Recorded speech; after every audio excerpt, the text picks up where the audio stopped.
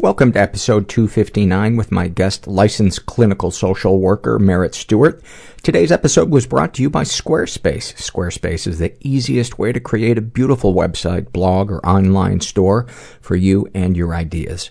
Squarespace features an elegant interface, beautiful templates, and incredible 24/7 customer support. So start building your website today at squarespace.com. Enter the offer code MENTAL at checkout, and you get 10% off. Squarespace. Build it beautiful. I'm Paul Gilmartin. This is the Mental Illness Happy Hour, a place for honesty about all the battles in our heads, from medically diagnosed conditions, past traumas, and sexual dysfunction, to everyday compulsive negative thinking.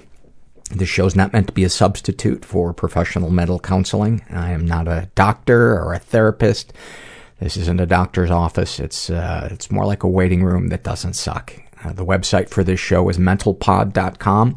You can go there, you can fill out surveys that maybe we'll read on the air, you can browse the forum, you can read blogs and guest blogs, you can support the show, so go check that out. Also, you can follow me on Twitter. Oh, and while I'm thinking of it, I want to remind you guys about that live recording of the podcast I'm doing in Oakland on Friday, January 22nd, and my guest is going to be Guy Branum, a really funny guy.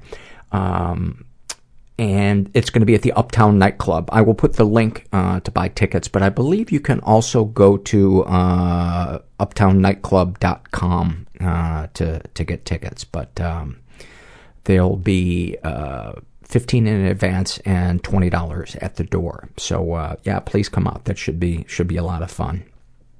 Herbert.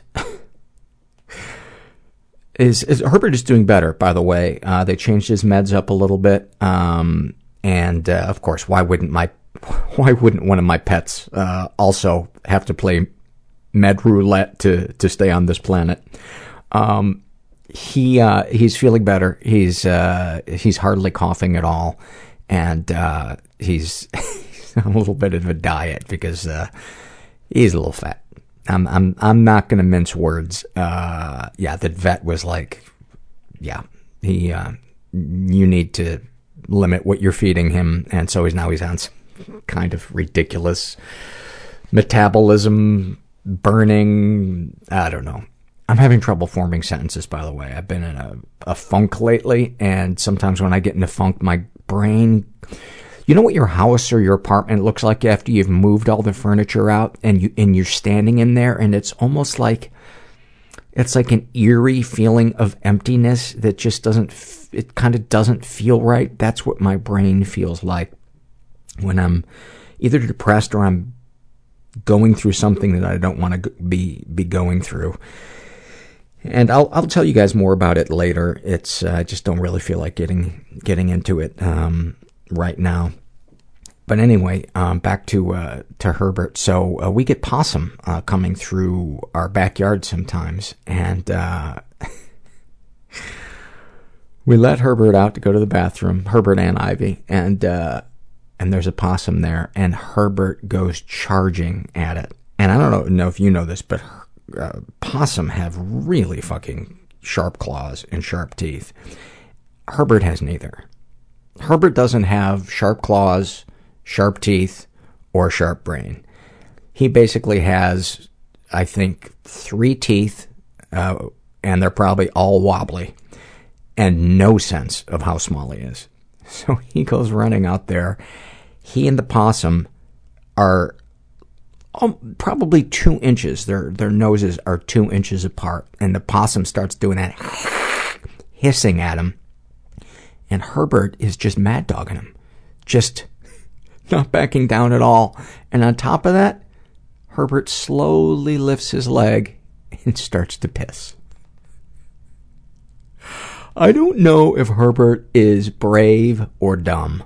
I think he might be a little bit of both, but there's a great snapshot of Herbert in a nutshell. All right, I'm going to read a couple of struggle in a sentence surveys.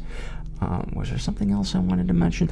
Oh, if you're not somebody that sticks around for the surveys after the end of the interview, there's almost kind of a false ending in the interview with Merritt, where we had finished recording and then we started talking about something, and I said, "Oh, we have to add that."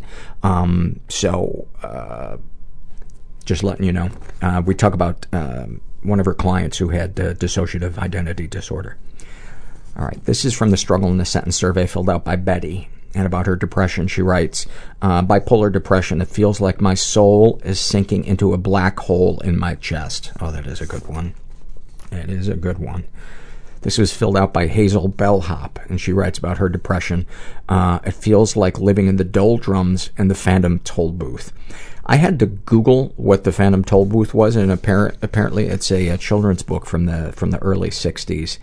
And I was looking at a little picture of the cover of the book, and I just suddenly, coupled with that feeling that I have right now of like my brain feeling like an empty apartment, and that kind of hole in your chest when you're kind of depressed and, whatever. And I was just thinking, there are people that have summer homes.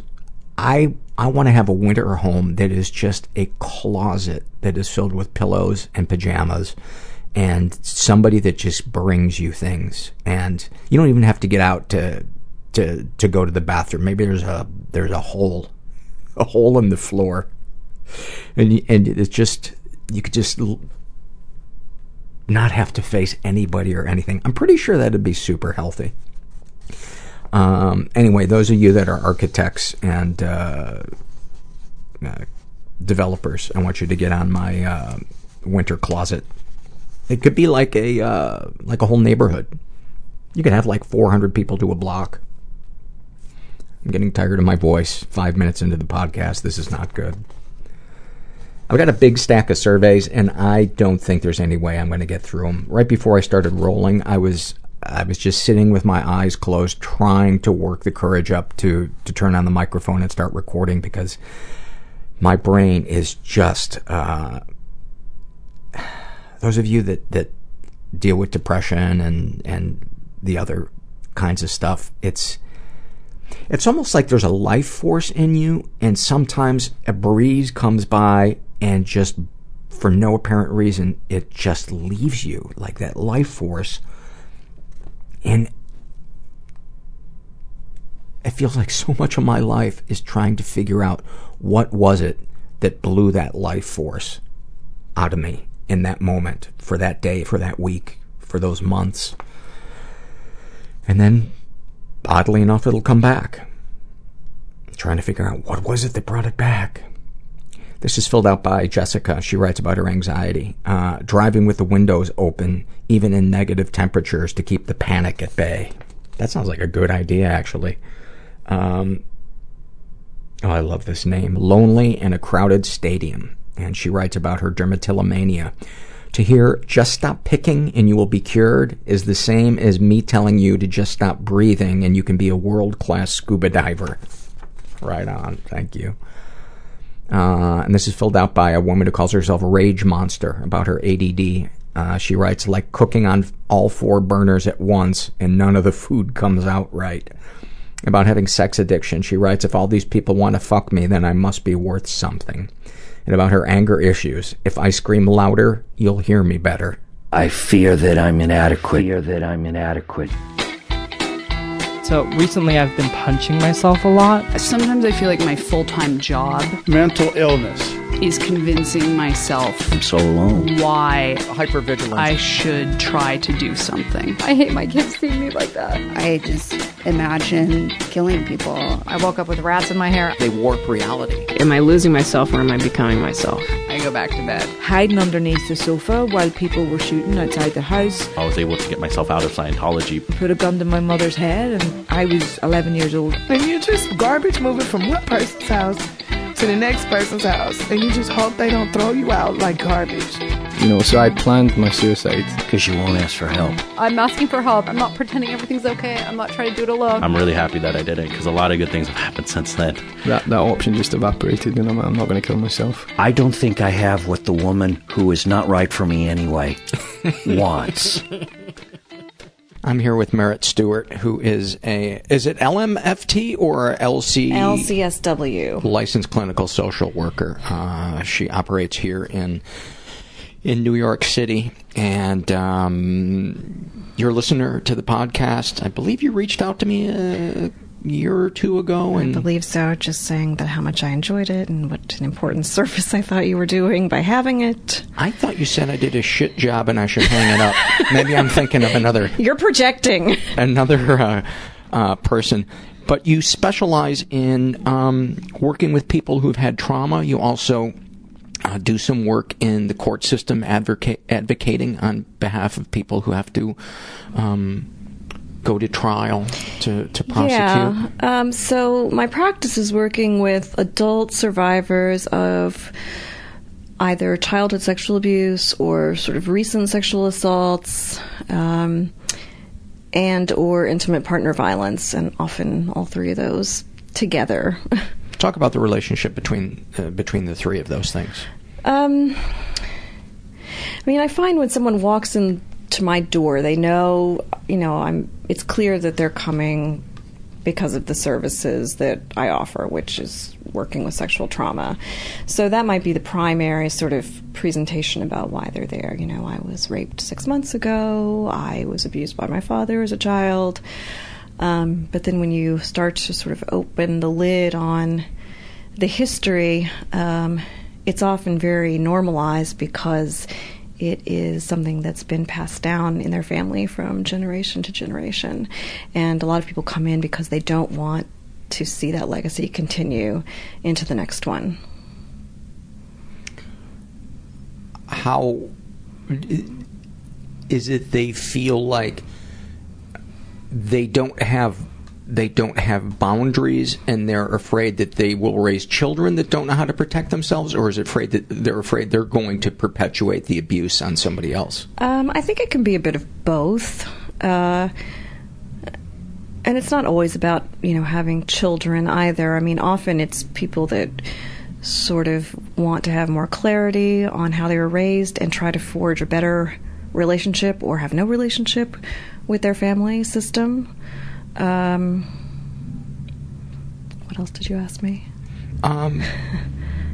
What specifically are they trying to arrest? I do think sometimes. One common presentation for a client to come in is often that they are pregnant, or they're about to have a child, or they've just had a child, and that can be sort of a very it's an emotional time anyway, but it often can bring up experiences of how they were raised and their worries about their capability being a maternal person. Or often it's people who have children who have gotten to the age where they themselves were abused as children, and it's been very triggering for them. In what way is it triggering for them? I had a woman that I worked with who had a 12-year-old daughter, and the daughter had just started menstruating, and she was terrified that she was sexually active, and I'm not sure that she was or she wasn't, but the mother had the insight and the capability to recognize that a lot of this was about her projecting things onto her daughter and not clear sort of what was coming from her daughter's behavior and attitude and how much of it was hers. So she wanted to very much sort of take ownership of this and understand it. That's a really beautiful, self-aware thing for a parent to do. That's so progressive. Yeah. Do you think that's a reflection of how we've moved forward as a society? Do you think you would have seen something like that in the 50s? No. No, not at all. And I don't know how far we've moved along as a society either. I think because I live in New York and because I'm in this field, I tend to be in circles with people who are similarly sort of enlightened and exposed and knowledgeable about this material. But, I don't think that most of the world is like this. Talk about the legal system around sexual abuse, sexual assault. What are the pitfalls? What are the myths that people may not realize about it? what can we do as a society to support people? I got a gazillion questions. So let me see. And the first thing I want to say before you talk about that is anybody who's... Are you warm? Yes. I'll turn the air on. The difference that the how prosecutable something is that happened to you has nothing to do with how valid what happened to you is and how you feel about it. Yes. Talk very well stated. I couldn't have said it better myself. Yes. Because that keeps a lot of people from healing, because they're like, well, right. If it's not a crime, why am I so upset about it? Right. So I work in a hospital in New York City, and we have, obviously, there's an emergency room, so a lot of our referrals come through the emergency room. So it's someone who's been a recent victim of a sexual assault, say. Many of our referrals come from people who are survivors of sexual abuse that happened 10, 20 years ago. So there's different entry points that people come in to my office. If someone comes in through the emergency room, and if they come to the emergency room at all, generally they're coming because they want to have a sexual assault forensic examination, which we call a safe exam. That is basically just collecting evidence, because if you think about it, a sexual assault, the crime scene, the body is the crime scene. So, and the weird fucked up thing is, it can feel like a crime scene for decades. Yeah, right. So in that instance, if someone comes in and wants the forensic exam, they can choose whether they want to have the police be interviewed by the police and make a statement and have the police collect the exam, or they can say, I don't know yet, and the exam itself will be stored, and then they can decide later, and down the line, that they might want it to be collected and analyzed for evidence. That's a good thing to know, because I never realized that. Because I imagine a lot of people come in there and they're like, oh, the thought of testifying is, I don't ever want to see that person again. So, we store the kits. We say 90 days, but often we store them for up to a year. And I'm not even going to get into the backlog of rape kits in this country. Right. Go ahead. So if someone wants to, they know at that moment that they want to make a statement to the police, we will call special victims, and they will come to the emergency room and interview the patient, and they'll take a statement, and based on the client's statement, they will decide if they have enough information to make an arrest, and they'll also collect the kit. Now, is the information, when you say you have enough information, do you mean DNA evidence? No, meaning the name of the perpetrator. Okay. If there were witnesses to the crime, if the person knows where the perpetrator lives.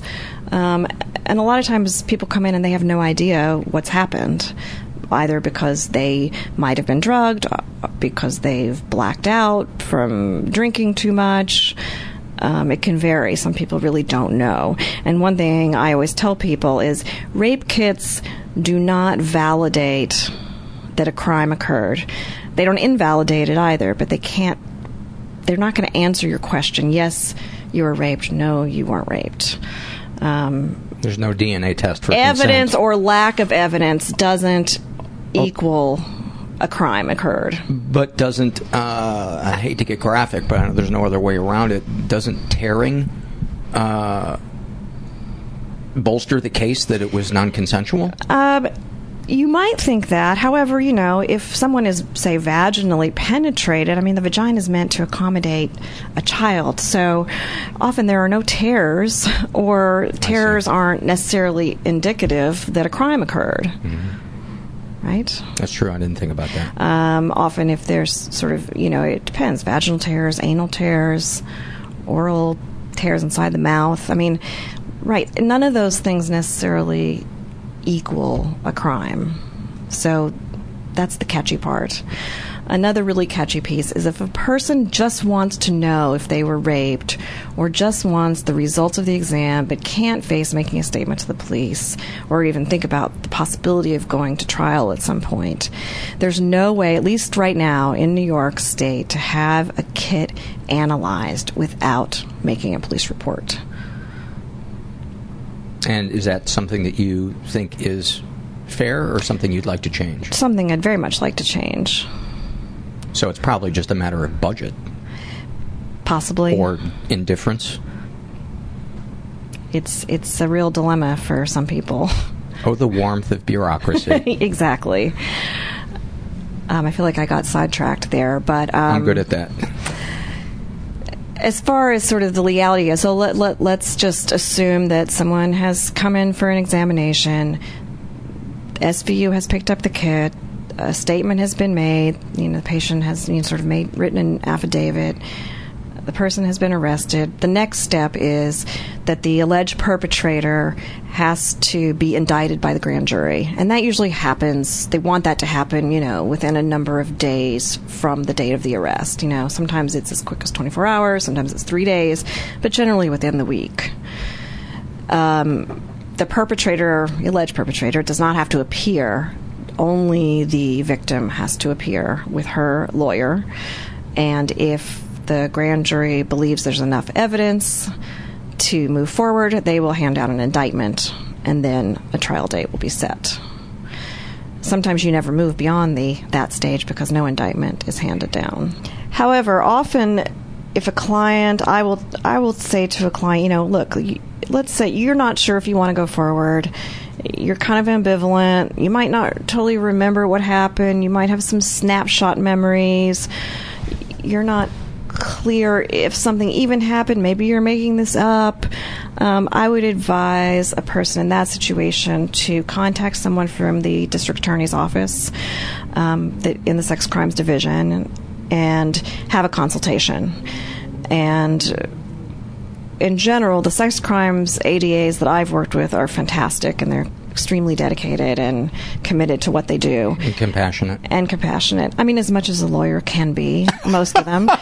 Don't be offended, lawyer friends out there. Yes, they're not therapists, but they are very, good at getting the information that they need and telling a person, look, we believe you, but we really don't feel like this is something we can move forward with. It boils down to there's not enough here. And sometimes my job then at that point is to help the client tolerate that in a criminal justice sense, this will never go forward. And they're not going to get justice, in quotes, within the criminal justice context. So that's something I'm very interested in, are other forms of justice, and what does that mean, and what does that look like? I've gotten so many emails from people that think what happened to them wasn't valid because it isn't prosecutable. I know you just briefly touched on that, but expound on what that means to a person's healing and how you overcome that hurdle for them to give weight to what happened to them.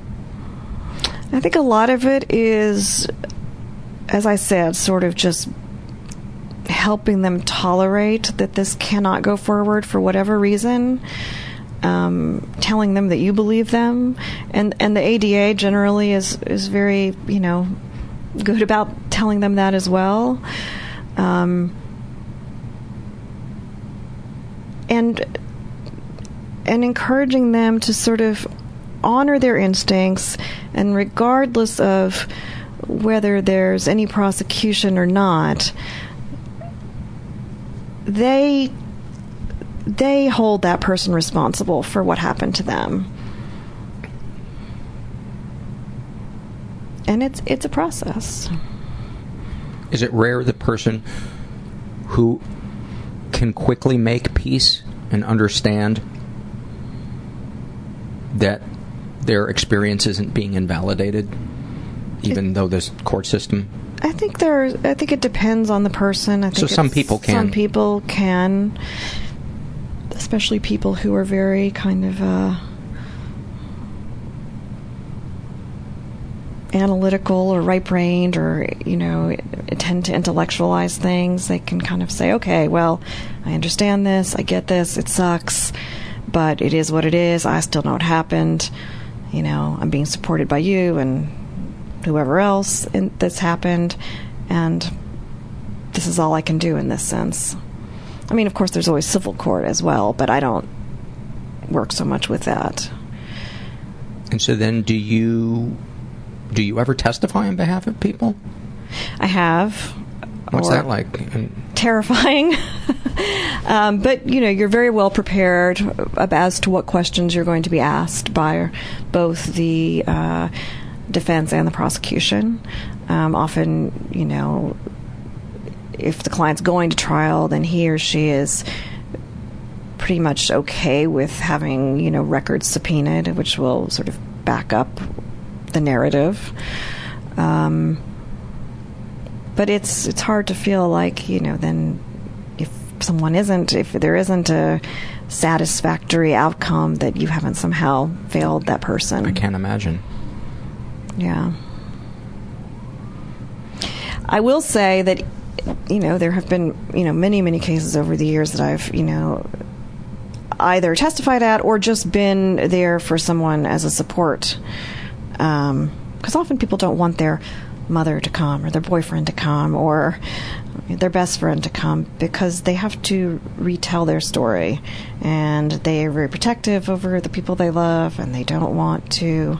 First of all, they don't want to worry the people they love, and second of all, often it makes their life harder because then they have to worry about that person's worry. So I try to honor that. And I can tell you, and I know you know this, but I guess this is for the listener, part of what's so difficult is when you retell what happened to somebody who you don't know whether or not they're safe to recount what happened, there's this really exposed feeling of, oh, this person is having to picture what happened to me, and it's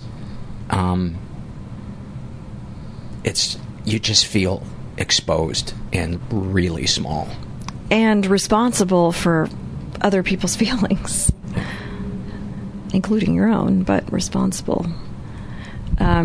There's something that, I don't know if it's been brought up on any of your episodes, but there's something called an impact statement that a client can make to the court, to the judge, before sentencing.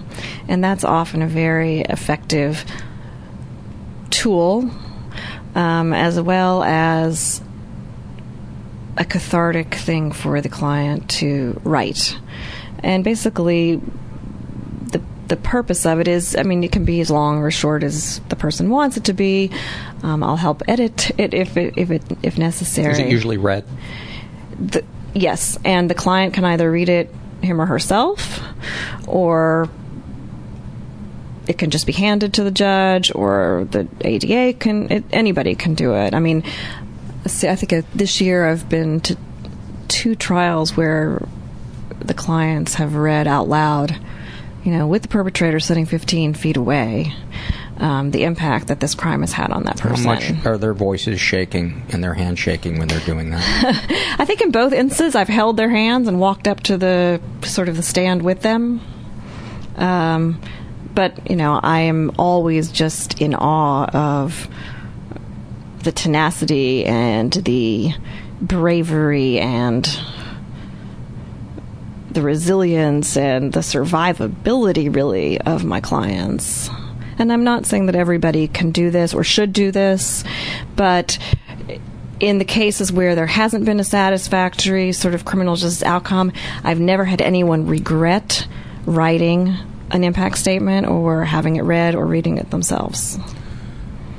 What are some, as you recall, all the impact statements that you've witnessed, what are some thoughts and memories or commonalities that spring to mind? Often just the sense of a person's loss of feeling safe in the world, that this kind of thing can occur no matter how well they plan for things and how well they try to structure their time, that they're vulnerable, and we're all vulnerable. The impact that it might have on their loved ones, what happened to them, and the feeling, like I said before, of being responsible for the feelings of their loved ones, and how it's impacted their intimate relationships, can be very hard to bear witness to. Of course, that's some of the work we do in treatment as well. I would imagine anxiety, depression. You know, and there's a lot of other things too, you know, missed days at work. I mean, there's sort of financial considerations, you know, if they were also physically assaulted when they were sexually assaulted, if they were robbed. I mean, there's so many different levels. I'll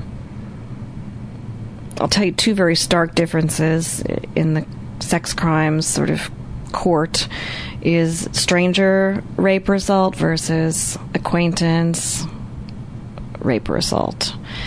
Juries are much more sympathetic to stranger assaults.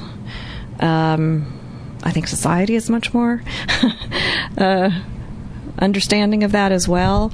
It becomes much more difficult when it was somebody you went on a date with, or your uncle, or your basketball coach. There's a disconnect there. People can't quite can't get the empathy for that so much. But if it's stranger, then that's sort of everybody's worst fear, you know, sort of the person in the dark alley coming after you, sort of, you know, everybody can kind of identify with that fear. And yet, aren't the majority of assaults or abuses done by somebody you know? Yeah, I don't know the percentages, but I would say, you know, with my clients, 80% are people that the person knows. But it's the stranger assaults that generally go to trial and get convictions. And yet those are probably the hardest to find the perpetrator then, right? Sometimes. Although yeah. I guess with databases now, it's probably a little easier. Mm-hmm. And I will also say that, interestingly enough, female jurors are less sympathetic towards rape victims than male jurors. Why do you think that is? I think that is because that it's cognitive dissonance, really. You know, you can't wrap your head around the fact that this could happen to you, so there must be some reason why this person in particular was assaulted. You know, whether it was she stayed out too late, what she wore, she drank too much. I can't tell you how many emails I've gotten or surveys I've read where somebody had a lot to drink and so they blame themselves or say, I shouldn't have been in that place. I shouldn't have let that person walk me home. I shouldn't have had that last drink. I should have been watching my drink. You know, they were drugged. And it breaks my heart because none of those make it. I don't care if you pass out naked in an alley. That doesn't give somebody the right to touch you. Absolutely. I mean, and I say that. I say, I don't care if you were, you know, naked, flirting, drunk, high, anything. It doesn't give someone the right to assault you. Or in the middle of intercourse and you change your mind. Mm-hmm. You know, maybe the person you're with suddenly said something that triggered you. That other person does not have the right to continue it. And it's funny, you know, you and I were talking before we started recording, and we have both had stuff happen to us as kids or adolescents. And we both know better, but we both minimize what happened to us. Yes, absolutely. It's not funny, but I laugh anyway. Because as educated as I might be in this area, and as long as I've done this work, which has been over 15 years now, you know, sort of intellectually I get it, but emotionally it's still something I struggle with. And when she shared it with me, I high-fived her across the table and we laughed. It was like, it's nice to know I'm not alone. Right. It's nice to know I'm not alone. I really struggle with this idea of consent and consensual sex. There's no such thing as non-consensual sex. That's just rape.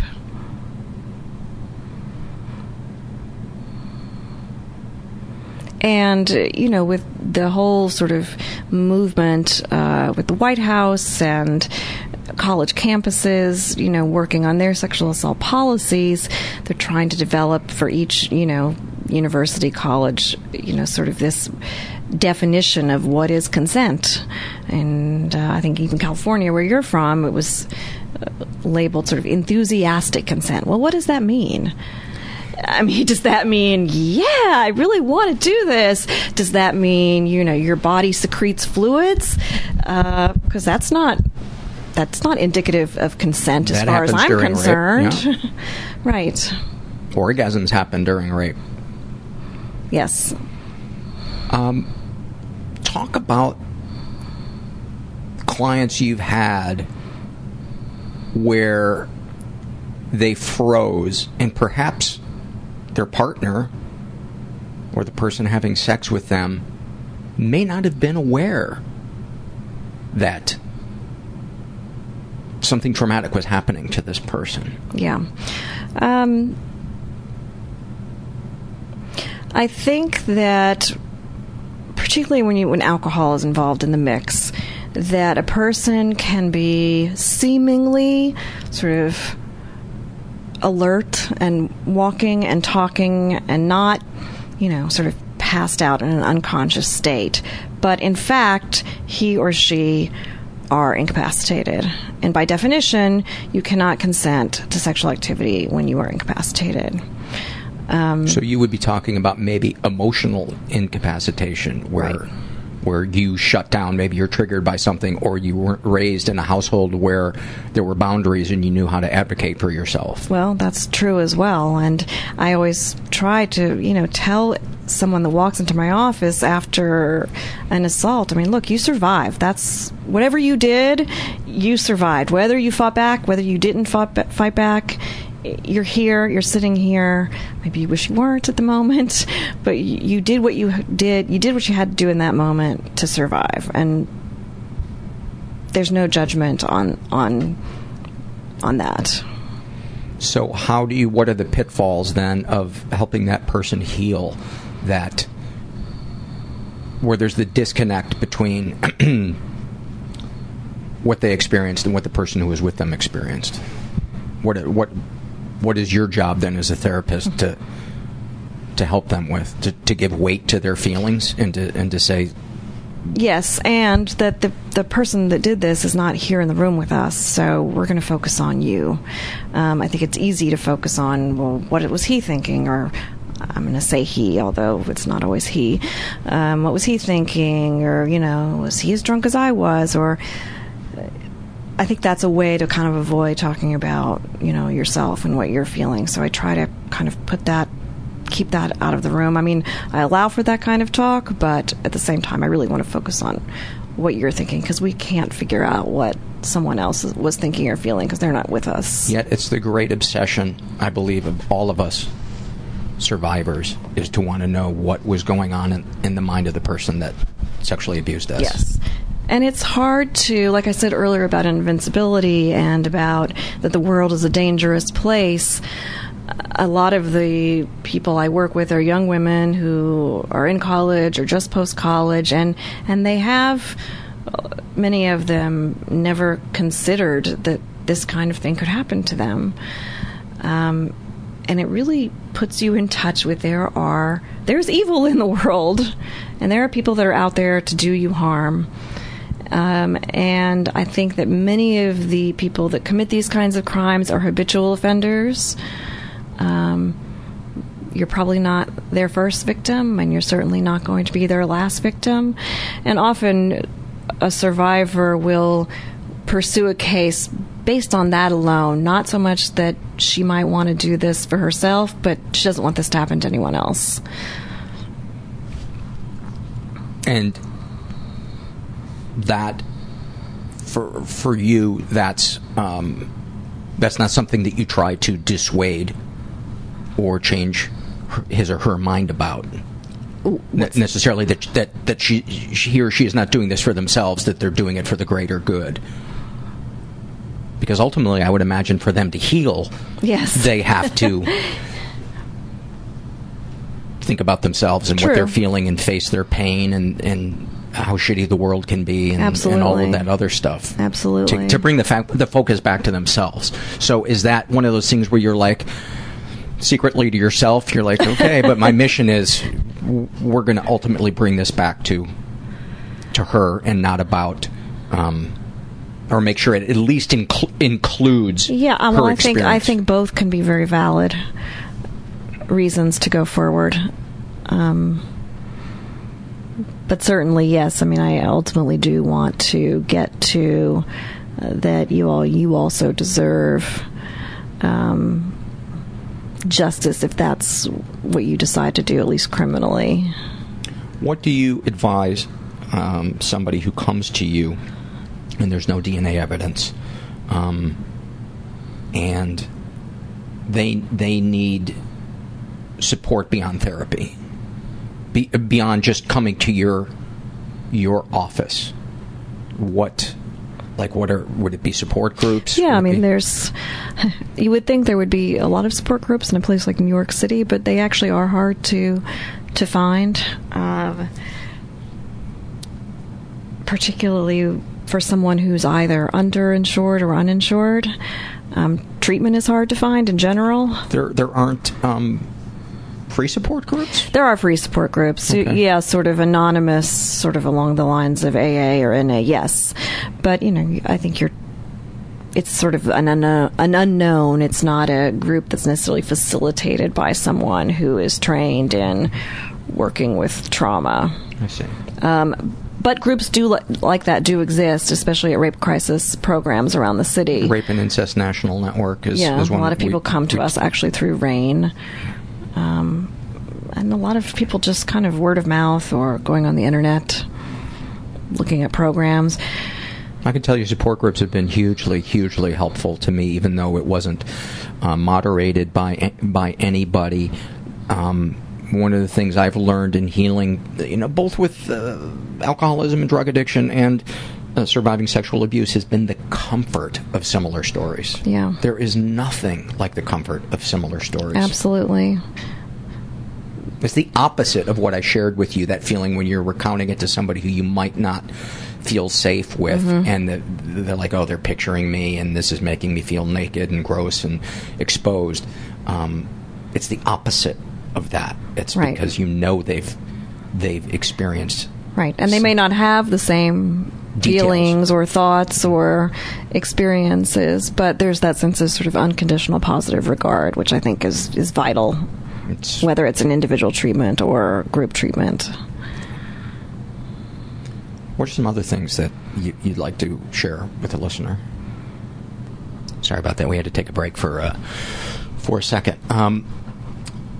What are some other things you'd like to talk about? One thing I think that the general public is not aware of is that in most states, and this is something that I don't know how to spread this information better, but maybe this podcast will do the trick. A lot of people hesitate to come to an emergency room after an assault because they think, I can never afford this. How am I going to, this is going to cost thousands of dollars, and they won't go, even to get sort of medical care if they need, or just to make sure everything is okay. They don't have to have a forensic exam per se, but they won't go because they don't have money or they're uninsured. Most states have an Office of Victim Services where if a person comes to the emergency room, a sexual assault forensic exam is going to be paid for. They should never get billed for it. So they would just go to their nearest hospital, and how do they go about finding that? Just go to the hospital and say, well, if you're in crisis and you wake up passed out on the sidewalk and 911 brings you to a hospital, you're going to, I guess, go where they take you. But there are hospitals that are considered safe centers of excellence, which you can Google and find out where in your community have those. But you should not be billed for an examination post-assault. That didn't even occur to me that somebody could be billed for that. It happens all the time. And that's one of the things that, I will help a client with if a client does get a bill or something like that. I'll work with the Office of Victim Services, which in New York is in Albany, to make sure that it's paid for. However, if someone decides after an assault that they want to take HIV prophylaxis, What's that? Post-exposure to possible HIV, which they are given in the hospital. They're given, I think, 3 days in the hospital, and then they have a follow-up appointment with a clinic where I work, where they continue for another 27 days. It's a 30-day treatment. But if someone wants to take the HIV prophylaxis, if that person is insured, then, unfortunately, their insurance will be billed for that. And how is that administered? Orally.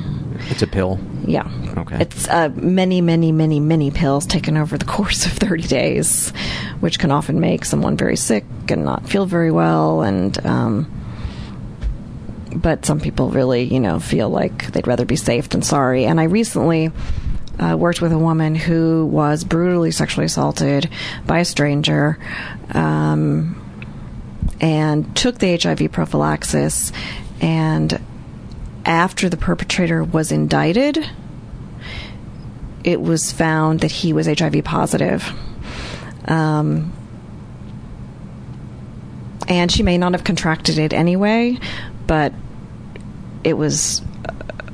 she was so happy that she took it and tolerated the course because, I think now it's been 18 months. She's HIV free, so that's great. It is, and then they'll also give you a series of antibiotics to fight other STDs, and Plan B if you are concerned that you might have gotten pregnant from an assault. Do you have any men come in? Yes, more women than men, but yes, men, transgender clients. I work with partners of people who have been abused as well to provide support to people that really want to know how to best help their partner and say the right things and how they can best support them and understand sort of why certain things might be happening in their sort of relationship. And what do you tell them? What are some of the things that you work and share with them? A lot of education about post-traumatic stress disorder and how that's what that looks like, how it's manifested, how it can affect, sort of the desire for intimacy or lack thereof. What are some other things for the partner to recognize as being a part of what happened and a process that they're going through? Yeah, a lot of it is about not taking everything personally that a person might, if a person, for example, if you're engaging in sexual activity and your partner recoils or dissociates, to understand that that's probably not about you. That's probably a result of the trauma he or she experienced. But just to be sure, make sure you're brushing your teeth. Yeah, exactly. But one other thing I wanted to touch upon as well is, the shame and stigma that is attached to perhaps experiencing pleasure or your body reacting after being abused, whether it's as a child or teen or an adult. I think it's important to allow permission for those conversations, which a person can accept or reject. However... You're saying initiating those conversations as a therapist. Yeah. Is important because people do experience pleasure and your body does react to stimuli. And I often use this sort of onion analogy. When you chop an onion, you cry. It's not because you're sad. It's because of the whatever in the onion. When someone touches your genitals or your private parts in a certain way, your body reacts. And to try to destigmatize that and have that not equal then, oh, well, I must have enjoyed it, I must have consented if my body responded to it. Yeah, one of the things I like to say on the podcast is your body and your soul can experience two very different things at the same time. Absolutely. And it can be very confusing. And, I often have people that come in years after they've been abused, and they think they've been doing okay, and a lot of them have been sort of outwardly at least very high functioning. But I always say sort of what the mind forgets, the body does hold on to. And you have to integrate those things in order to kind of move forward. What are some of the things that you encounter with, other than somebody shutting down sexually, some things patterns that you see in survivors of how it affects their sexuality? Obviously promiscuity. Yeah, a lot of sort of hypersexuality. A lot of dissociation, your mind not being, or your emotions not being present at all during any sort of sexual activity. Feeling numb. Yeah, feeling numb. Something I would feel a lot before I dealt with it is I would be okay once we got going during having sex, but I dreaded the initiation of sex and felt like I was a terrible person, like something was wrong with me. I had no idea that it was related to stuff that had happened to me as a kid. Right. Yeah, and ideally sexuality is sort of a basic need, sort of like food and shelter, and it's sort of I want my clients to have satisfying sexual lives. And it's very possible. But you have to go through it to get to the other side of it. There's no other way. And I always tell everyone that walks in my door, this is going to get harder before it gets easier. I was just talking with somebody about that last night. I said that the beginning of the healing feels like somebody has scooped your chest out with a bulldozer, and you just want to lay on the floor and die. Yeah. But it gets better. It gets better from there. But it takes a lot of help. It takes a lot of help, and it can come in waves, and that's to be expected. It's sort of like any sort of other, recovery, for example, from alcohol. I mean, you're going to have slips, you're going to have bad days, you're going to have moments, but you're not cursed to have this black cloud following you for the rest of your life. Talk about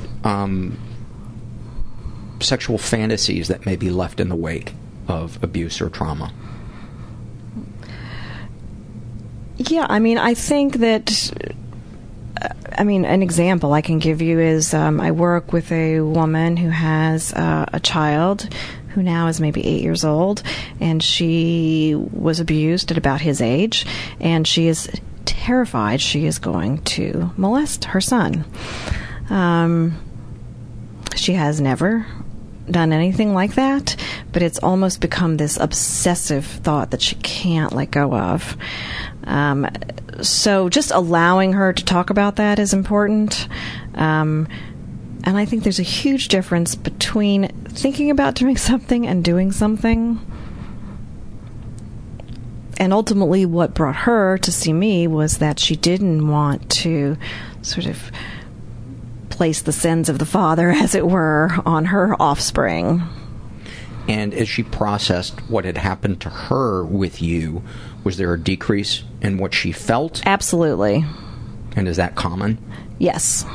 So it's in many ways a brain's reaction to a pain that it didn't want to feel. Right. I think the more sort of internalized something is and the more secret something is, the more shameful it's going to be. And until you articulate it and sort of bear witness to it and tolerate it, it's going to remain this terrifying thought. So in her case, was it something where it was more of an intrusive thought than yes, something that was bringing up sexual feelings in her? Yeah, it was for her. How about things in terms of something being a turn-on to somebody? Do clients share share that with you, and they're feeling like they're like it meant that they wanted it, or yeah, I mean, I think, we've all sort of read books, watched TV, we've heard about rape fantasies. I mean, one of the things that I think people don't understand is that rape victims can have rape fantasies even about the person that had raped them. Yes. And I think a lot of people would be surprised to know that, and some might not even realize that that's the brain's way of trying to process that or go back in a time machine and change it. But talk more about that, how common it is, and how you work with a client to help them get rid of that shame. Well, I think that the answer is already in your question, is that you talk about it and put it into words, and that saying these things out loud isn't going to destroy you. I mean, obviously, if you're going to act on it, that's a different story, and then, I would have to do my job, whatever that might mean. But educating someone on sexual trauma and the effects it can have, sort of both cognitively, emotionally, physically, sort of what trauma does to the brain and the body. I think that's such an important conversation for therapists in this field to have with their clients. That these various things we're discussing are to be expected. It doesn't mean you're crazy. And that people move on from this if they apply themselves. Talk about what a client, when the things that you share with them about what is normal, and they take it in, and they embrace it as truth, what that's like for them. I mean, I have had clients literally break down in tears when I explain that this is what post-traumatic stress looks like. These thoughts that you are having about, wanting to, jump in front of a train, or feeling disconnected from your body, having periods of time that are completely missing that you can't account for. This is what trauma looks like. And that is the biggest relief. It's kind of like having a medical problem, you want to know what it is, you want to know. And even if you find out it's something horrific, I'll say cancer, the knowing is a relief. It's a relief to know. The not knowing, the not understanding, the feeling like you're going crazy, that's what's intolerable. And what does it feel like for you as a therapist to be able to witness that and to know that you helped guide them to that place? Well, I mean, I'm not going to lie and say that it's not satisfying and gratifying. I mean, I think like you, I find I'm deeply honored to be doing the kind of work I'm doing, that people trust me enough to open themselves up to sort of things that are secretive or shameful. But it's not completely altruistic either. I mean, I didn't go into this field by accident. I don't know that most people do, I probably went into it somewhat for selfish reasons, at least initially, trying to figure out my own shit. Do you want to expound on that? You don't have to if you don't want to, because I know... Well, being a survivor of a family with extremely poor boundaries, where you weren't allowed to express anger or upset, where you had to act as if everything were fine all the time, I get it. That's called suburbia. That could be. I get it. And that is the most invalidating thing ever. If you want to ensure that your child will make poor decisions as an adult, invalidate their feelings as a child. Validate, minimize, shut them down. Shame them. Do as I say, not as I do. So give, for a parent that might be listening to this podcast, who, when their child acts out or has an outburst or is behaving in some way that is high management for the parent, how should the parent ideally react in a situation like that enforces boundaries but doesn't shame the child or invalidate them? Well, you want to have a sort of, obviously an age-appropriate conversation with your child about, what is behind this behavior. I mean, it generally is not coming from nowhere. Sometimes you do have to rule out some sort of medical condition or what word am I trying to think of? Personality disorder? No, I'm sorry. Mental illness, yes. But generally, children cannot often put their feelings into words, especially young children. Adults can often not put their feelings into words. This is true. My God. But it's your job as a parent to help verbalize, what the child might be feeling, and give them permission to accept that or reject what you're saying, but to put it into words, and that you're okay with tolerating their anger, their upset. You're not going to allow them to be abusive, but there's reason. Maybe there's very good reason for that child to be angry and sad. And I would imagine, I'm not a parent, but to let them know that that's common, to feel what they're feeling. And the thing that we want to focus on is the way that we express it, because we have control over that. And that any feelings that you have are not good or bad. They're just feelings. It's what you do with them that's what's important. And maybe that the feelings aren't going to be there forever. Exactly. I think that's one of the things I forget, even as an adult, is when I get sad or I get depressed or I get angry, is I get impatient and I want that feeling to change. Right. And like I was saying before with, sexual abuse survivors, it does come in waves, and you're going to have bad days, and you're going to have moments where you feel like you're in a black hole. But you want to try to help a person not catastrophize in any particular moment, and that those dips in and out are to be expected. Is, that black and white thinking, the catastrophizing, or having unrealistic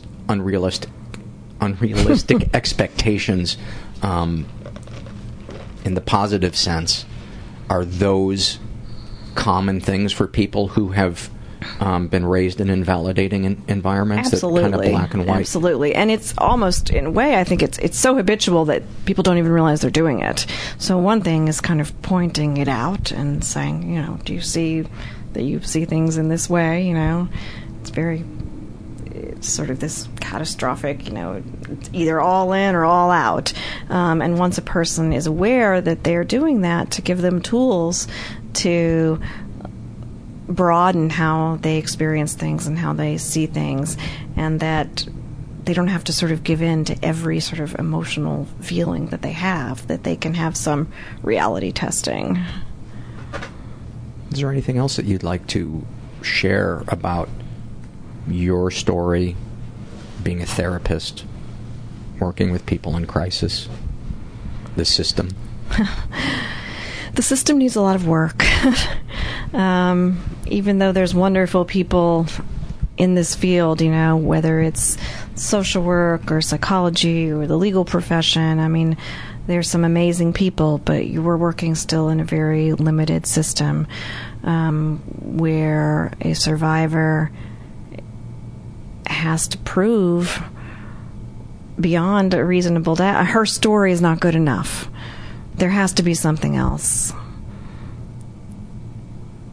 And I think, luckily there has been so much more dialogue about sexual violence and, within this larger system of patriarchy,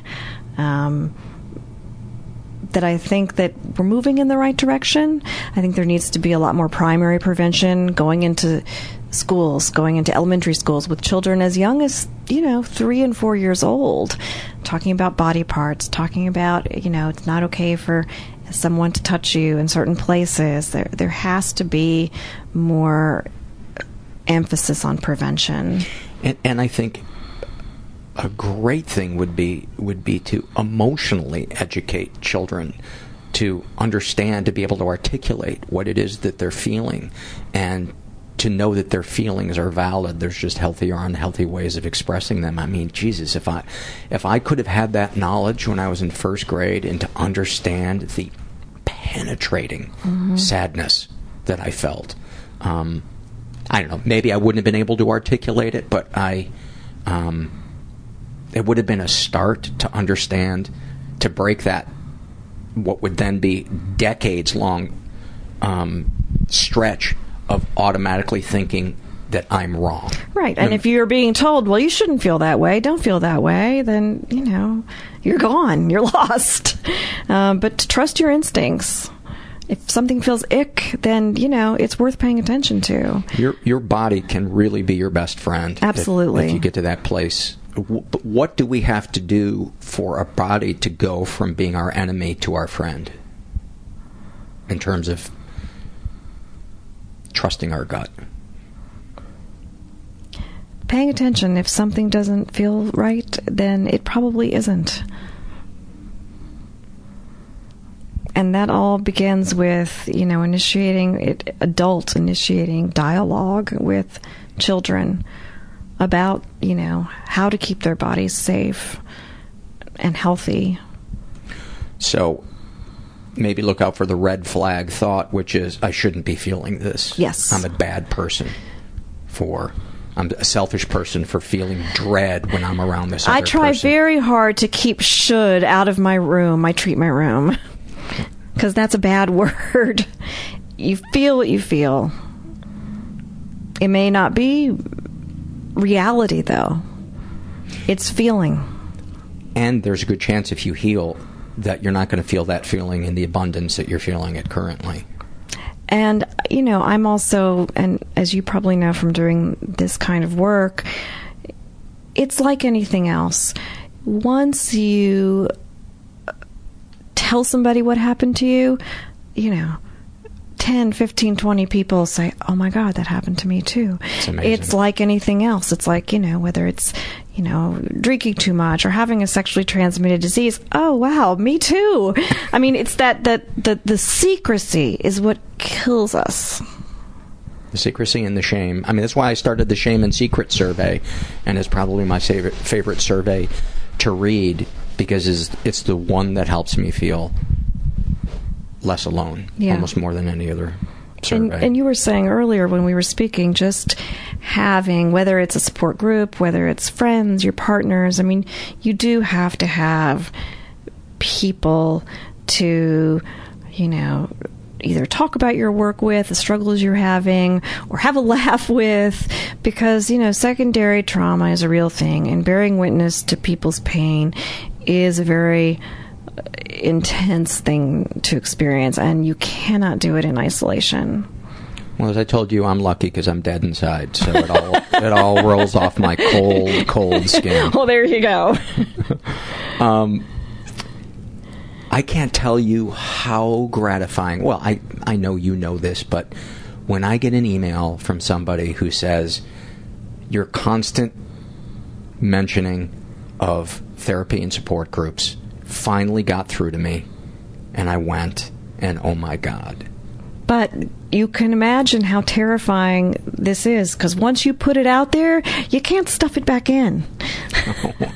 And there may be that initial dip of all the lava's coming out. Right, which is why it's important, I think, for people to know, you are going to feel worse first. But this is... It's the poison. If you know what to expect, then I think you're in a much better headspace than if you go in with, some sort of notions that aren't realistic. If people want to ask Merritt a question, there's a thread for Ask a Mental Health Professional, I believe that's what it's called, in the forum. Although you are a super busy person, you're also a wife and a mom. Yes. And in addition to doing all this other stuff, so you can't promise that you'll immediately get back to it. But I just want to thank you so much for doing what you do, being a supporter of the podcast, helping me when I was really struggling with some of my questions, and you just being so supportive. So. Yeah, and thank you. This was lovely, and you also are doing an invaluable service in just sort of normalizing this kind of thing. Thank you. So, thank you. There's something that we forgot to talk about, and after we stopped recording, we started talking about disassociation, and that's something that you deal with a lot in clients. And I was like, we have to record this because I get a lot of emails from people who want to hear more about that, especially people with DID, dissociative identity disorder, which is a lot of times what people think is schizophrenia. Right, which is not. It's not not psychosis. It's not psychosis. It's multiple identities. Yes, which are more or less, they're a coping mechanism that developed to help someone survive an intolerable situation. So, I had a woman I worked with for years who had sort of, at least as far as I know, 5 sort of distinct different personalities, from sort of one being a young child to one being a teenager, to the one she kind of presented the most in my office, who I believe was sort of the primary and the rest were alters. But it took years to even identify that this was happening because her stories didn't add up. Things wouldn't make sense. And not that they were like sort of not believable, but there were just, something wasn't adding up, and I would always feel so confused.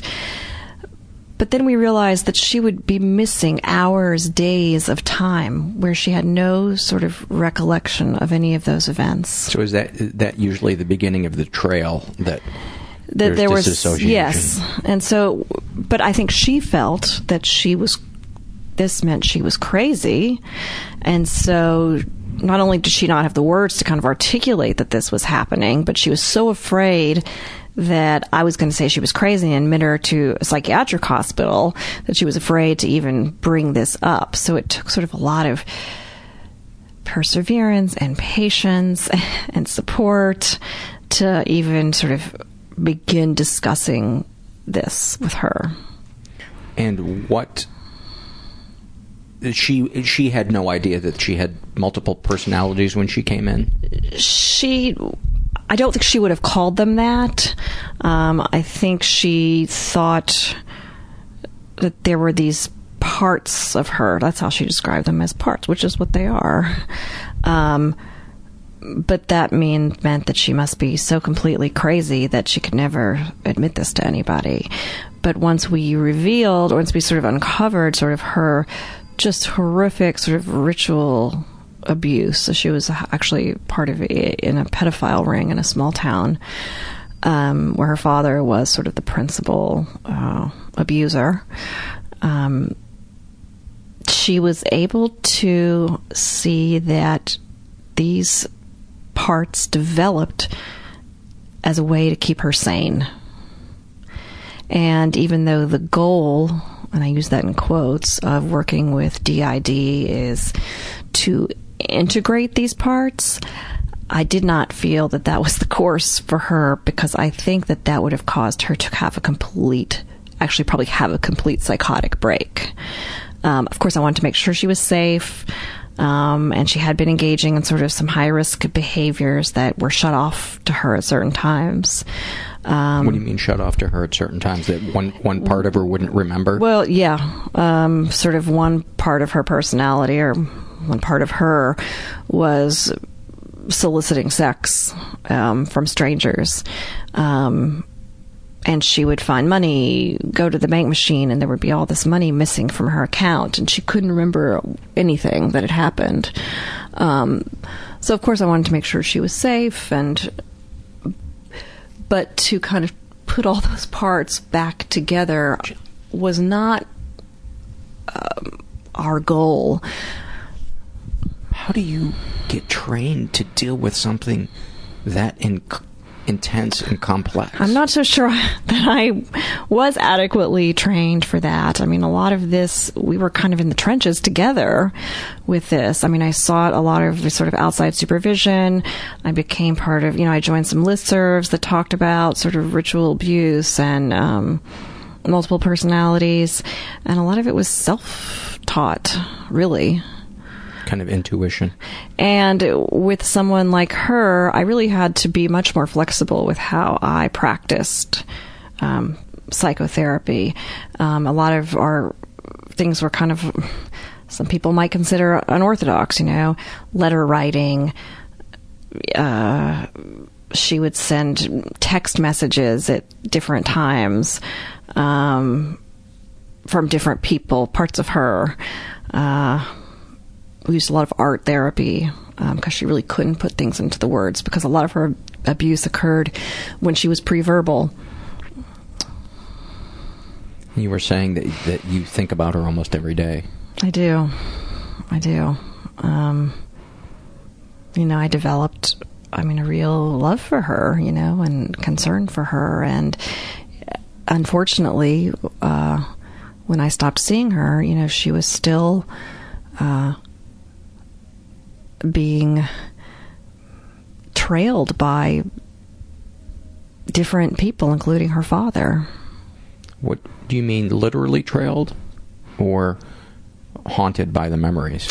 No, her father would, come to New York, take her to hotels, force her to have sex with him and other men.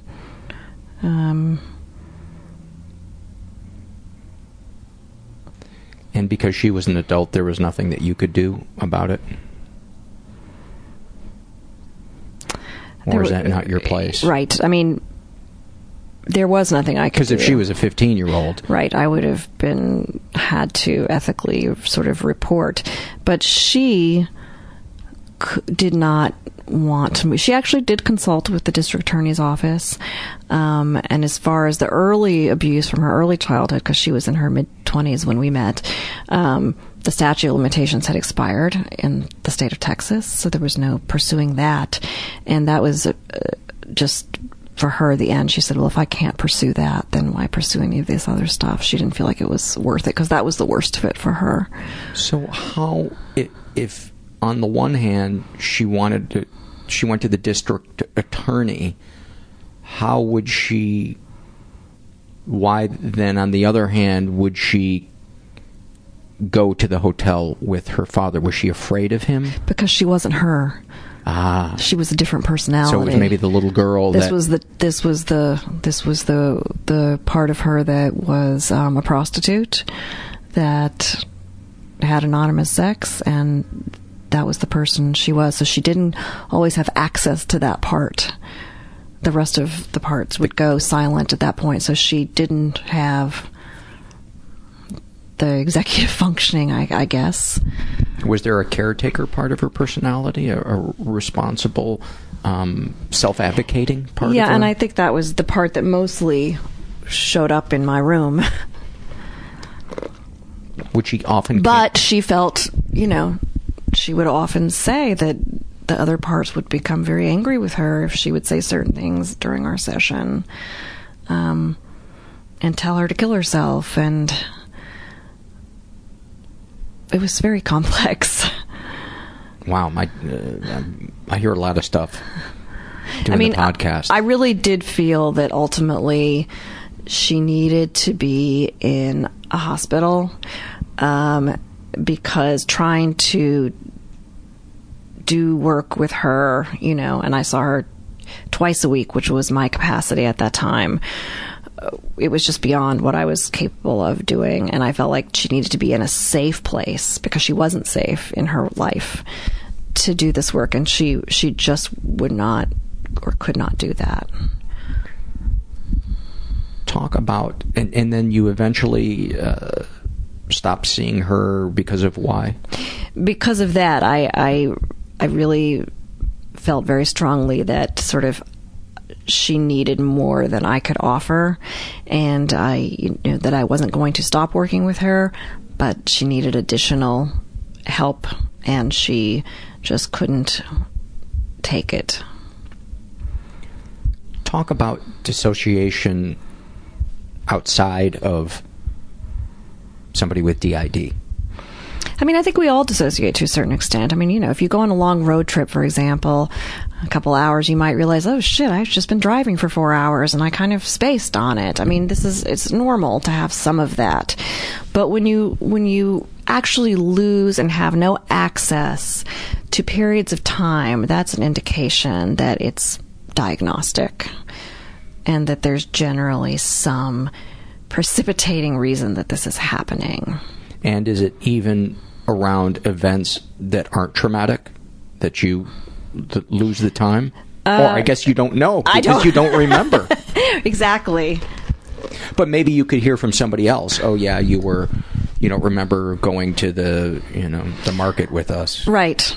I mean, with this client, a lot of what we did was we did some detective work. We had her sort of write things down at certain places and notice what she was wearing at certain times and take pictures of herself. And, sometimes it was successful and sometimes it wasn't.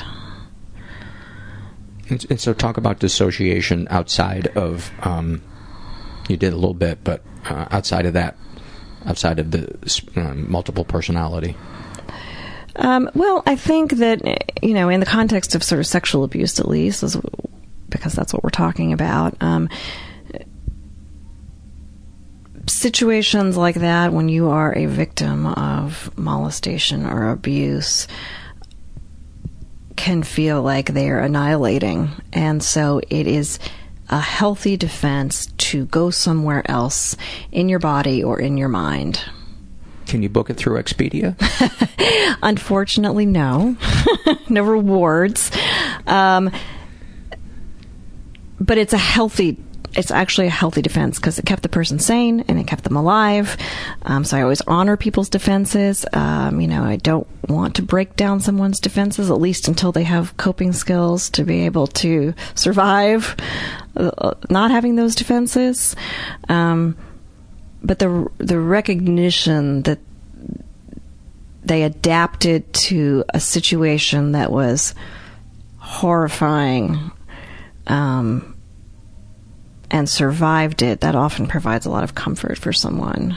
It must be incredibly comforting for somebody to go from thinking, I'm a fucking idiot that has a terrible memory, to understanding that this was kind of this awful, beautiful way that their body was advocating absolutely. For themselves. And if anyone is interested, someone who's done a lot of writing on this is Bessel van der Kolk. He's done a lot of work on the brain, a lot of work about dissociation and post-traumatic stress.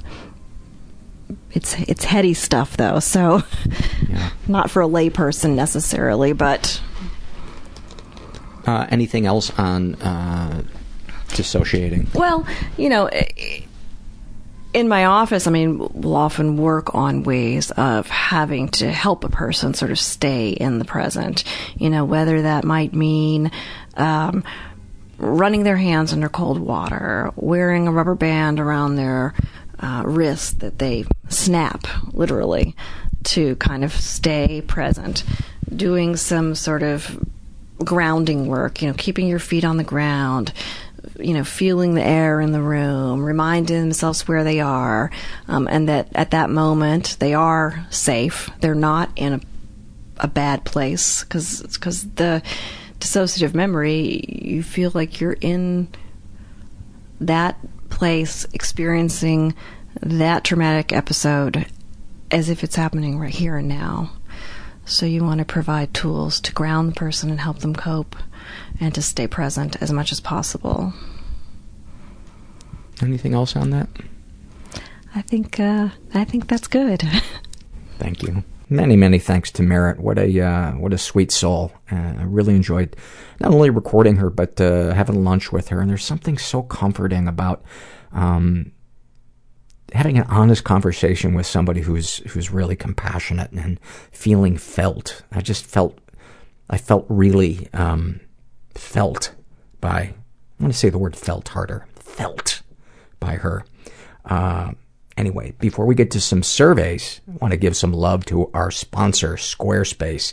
Squarespace, I don't think there's any place better to design your own website than Squarespace. I did it myself. I thought if I'm going to do advertising for them, I want to see if what they advertise is true. And boy, is it. Their templates for you to build a website are so beautiful. They're so user-friendly. You don't have to know how to code anything. You just drag and drop things. It looks so professional.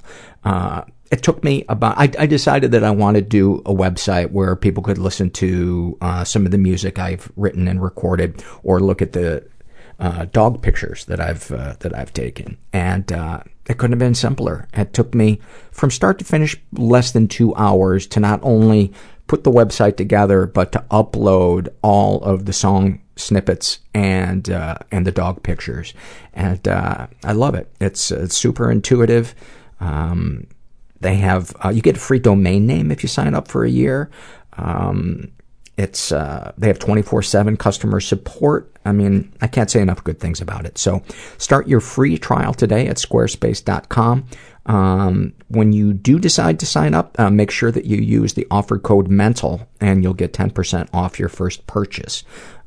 Just go to squarespace.com. Squarespace, build it beautiful. All right, let's get to some surveys. I think the odds are about 1 in 10 that I will get through this stack of surveys. This first one is a struggle in a sentence survey. Oh, and I also want to remind you about that. I mentioned it earlier in the podcast, but please come out and see me if you're in the San Francisco or Oakland area, Thursday night, July 21st at Uptown Nightclub. Also, I'm going to be doing some political satire on Friday night, January 22nd, in San Francisco as a part of Sketchfest. I'm not sure of the name of the venue yet, but I'll put something on the website once I know that. All right, to the surveys. This is a struggle in a sentence survey filled out by a woman who calls herself M. And about her depression, she writes, "Am I dead or alive right now? I'm not sure because I feel absolutely nothing." About her bulimia, "My best friend and my worst enemy, woven into 3 fingers down my throat." Wow, that is poetic. Snapshot from her life, "Spraying perfume on food to prevent myself from binging again, only to dig it out of the trash at 4 a.m. and eat it anyway. Ha ha, fuck." Wow, that is a snapshot. Thank you for that. Man, the power of addiction never ceases to amaze me. This was filled out by Katrina, and she writes about living with an abuser. "Even though he constantly abuses me, I cannot help but feel his pain." That is deep. That is deep. This is filled out by a guy who calls himself Jim Jones Sips Sweet Kool-Aid, and about his depression, "Mourning for someone that never existed." That is poetic. Wow, you guys are bringing it. This is filled out by a woman who calls herself Murtaza Penelope. For those of you that aren't hip to the med mirtazapine, that's a play on that. About her depression, "Like I can't drown my demons because they know how to swim." About her OCD, "Maybe if I swivel my heels 360 degrees on each street corner, my mom won't die of terminal cancer. Oh shit, I'm walking with company and I forgot to do it. Better start planning the funeral then."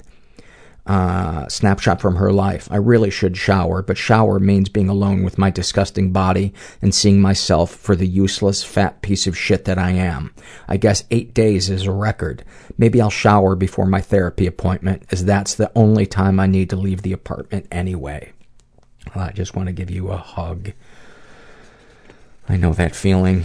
I've never not showered for 8 days, but I've gone 2 or 3 days, and just looking at my greasy fucking face with just the pillow head that doesn't go away, and just counting the hours until I can go back to bed.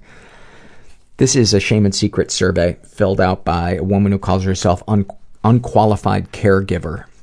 She is straight. She is in her 40s. She was raised in a slightly dysfunctional environment.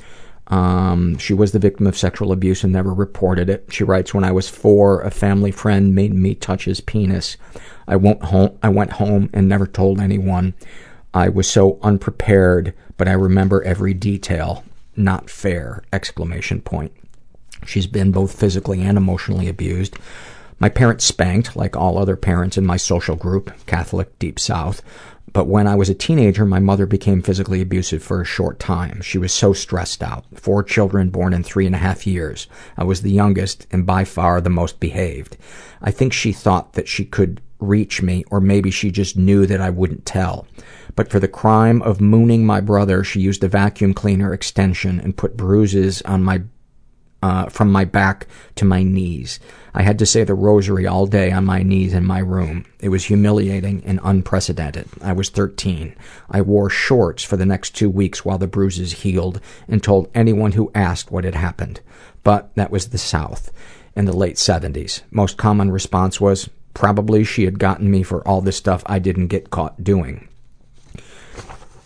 Positive experiences with your abusers. And this is one of the reasons I wanted to read this, is because so many of us struggle to hold the light and the dark parts of our caregivers at the same time. We think that the answer lies in them being one or the other, when in reality they're often both. Positive experiences with your abusers. The rest of my life, before and after that summer, she was a sweet mom when I was little. I was the youngest, so she and I got a year together alone when the others would go to school. We went to mass in the mornings. We went for walks in the woods. She knew every tree and bird. She would make up stories about the birds, what they wanted to say. That was my earliest good memory. One of my last ones was when my husband left me. I was 32, very underemployed, and so very depressed, not clinically, situationally. I called her crying one night, and she drove 1.5 hours to my house and brought a 6-pack of beer. We were both very occasional drinkers. She and I got a bit drunk and talked and laughed into the night. That is just, that's like a textbook example of how complex people can be, and I suppose and how overwhelming it can be to be a parent. Darkest thoughts. I'm afraid of heights because I picture myself pushing someone or jumping. Darkest secrets. I once had an orgasm while breastfeeding. Super common from what I'm told. I imagine, though, that's gotta freak you the fuck out when that happens. That has got to be... I can't imagine how you couldn't feel sick, perverted, guilty. It is a healthy woman who could experience that and not feel fucked up experiencing that. So anybody who has experienced that, I hope you know that you're not alone, and that's a common thing. Sexual fantasies most powerful to you. I am really vanilla. I don't really have a powerful sexual fantasy. What, if anything, would you like to say to someone you haven't been able to? I would tell my dad that I don't trust him. He's excellent with money, with business, but he sucks at people. I love him, but I don't really like him very much. I would tell my husband and my ex-husband that I am doing my absolute best in advocating for my daughter, and I don't have time for bullshit defending in areas of therapists and medication. What, if anything, do you wish for? My student loans to disappear. A world where there were too many psychiatrists, so fees would go down and appointments were available. Trained professionals in schools who could deal with teen mental illness as something other than discipline problems. And world peace. Yeah, that too. Have you shared these things with others? No, I'm so involved with the care of my kids, particularly my 15-year-old who suffers from extreme anxiety and depression, that I don't explore the vulnerable parts of myself anymore.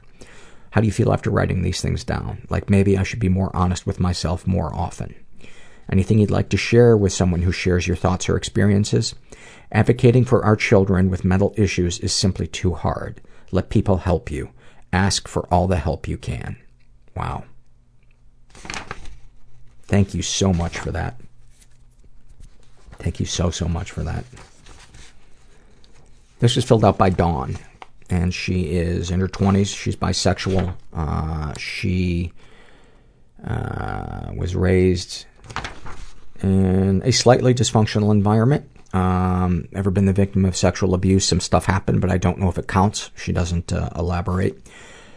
She's been emotionally abused. Not sure if she's been physically abused. Darkest thoughts. There was a period of time where I, for some reason, got aroused by weird YouTube videos.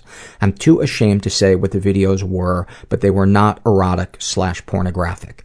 I felt like I had a fetish for what I was aroused by, but over the years I hope the interest has waned. I'm sorry this is so vague, but even in this supposed safe space, I'm too anxious to really feel safe. Of course, we're all dying to know what it was. And I have experienced that too before. I've experienced arousal from things that aren't, and you and I aren't the only ones. There's somebody I know who was actually a guest on this show who, she experienced the same thing. Darkest secrets. Every time winter rolls around, my depression worsens. If that's as dark as your secrets get, I want your life. What best describes the environment you were raised in? A little dysfunctional. Sexual fantasy is most powerful to you. I said before about the weird YouTube videos. I feel fucked up, perverted, ashamed. I don't mean to sexualize something as so normal as that. I don't know how it happened. What, if anything, would you like to say to someone you haven't been able to? We were never friends, I realize now. You're an awful person to me. You sucked the soul out of me. What, if anything, do you wish for? I just want to hug Jeff Bridges. I think we all want to hug Jeff Bridges. I would be amazed if he isn't just the sweetest guy, because he just comes across so unimpressed with show business, and plus he's just so talented. I don't know if there's ever been a movie that I've seen him in that I haven't liked him in. This is from the What Has Helped You survey, and this is filled out by a woman who calls herself an unfamiliar ceiling. And what have people said or done that has helped you with your issues? Her issues are anxiety, depression, PTSD, and depersonalization disorder. And she writes, having depersonalization disorder can feel like you're dreaming and the world around you is an empty void. I had an anxiety attack while hanging out with a friend outside. I ran inside to try to calm myself down, and it wasn't working. He came in, sat next to me, and comforted me in a way no one has ever done. He knew just the right questions to ask. He listened to how I felt without judgment. He got my medication for me. He put his arm around me and kissed my forehead. I can't put into words how much I appreciate that he understood where I was with him at that moment, where I was at that moment, and how he got me back down to earth. Unfortunately, I can't tell him, but that was the day I fell in love with him. And I gotta say, I think we all fell in love with him. My God, what a great guy. Let's pray that he's secretly a serial killer. Just so the rest of us feel better about ourselves. I don't like people showing us up with their fucking balanced, compassionate, there for each other, not stuck in our own head and being dicks. This was an email that I got from somebody. I just want to share the gist of it with you. She has bipolar disorder and she takes Latuda, and it's super expensive. And she Googled the medication to see if there was a coupon, and the manufacturer actually has a coupon that can last for a whole year, and it can greatly reduce the amount that you pay. And depending on the dosage and the quantity prescribed, you can get it for as low as $25 a month, whereas before she was paying, even with insurance, $150.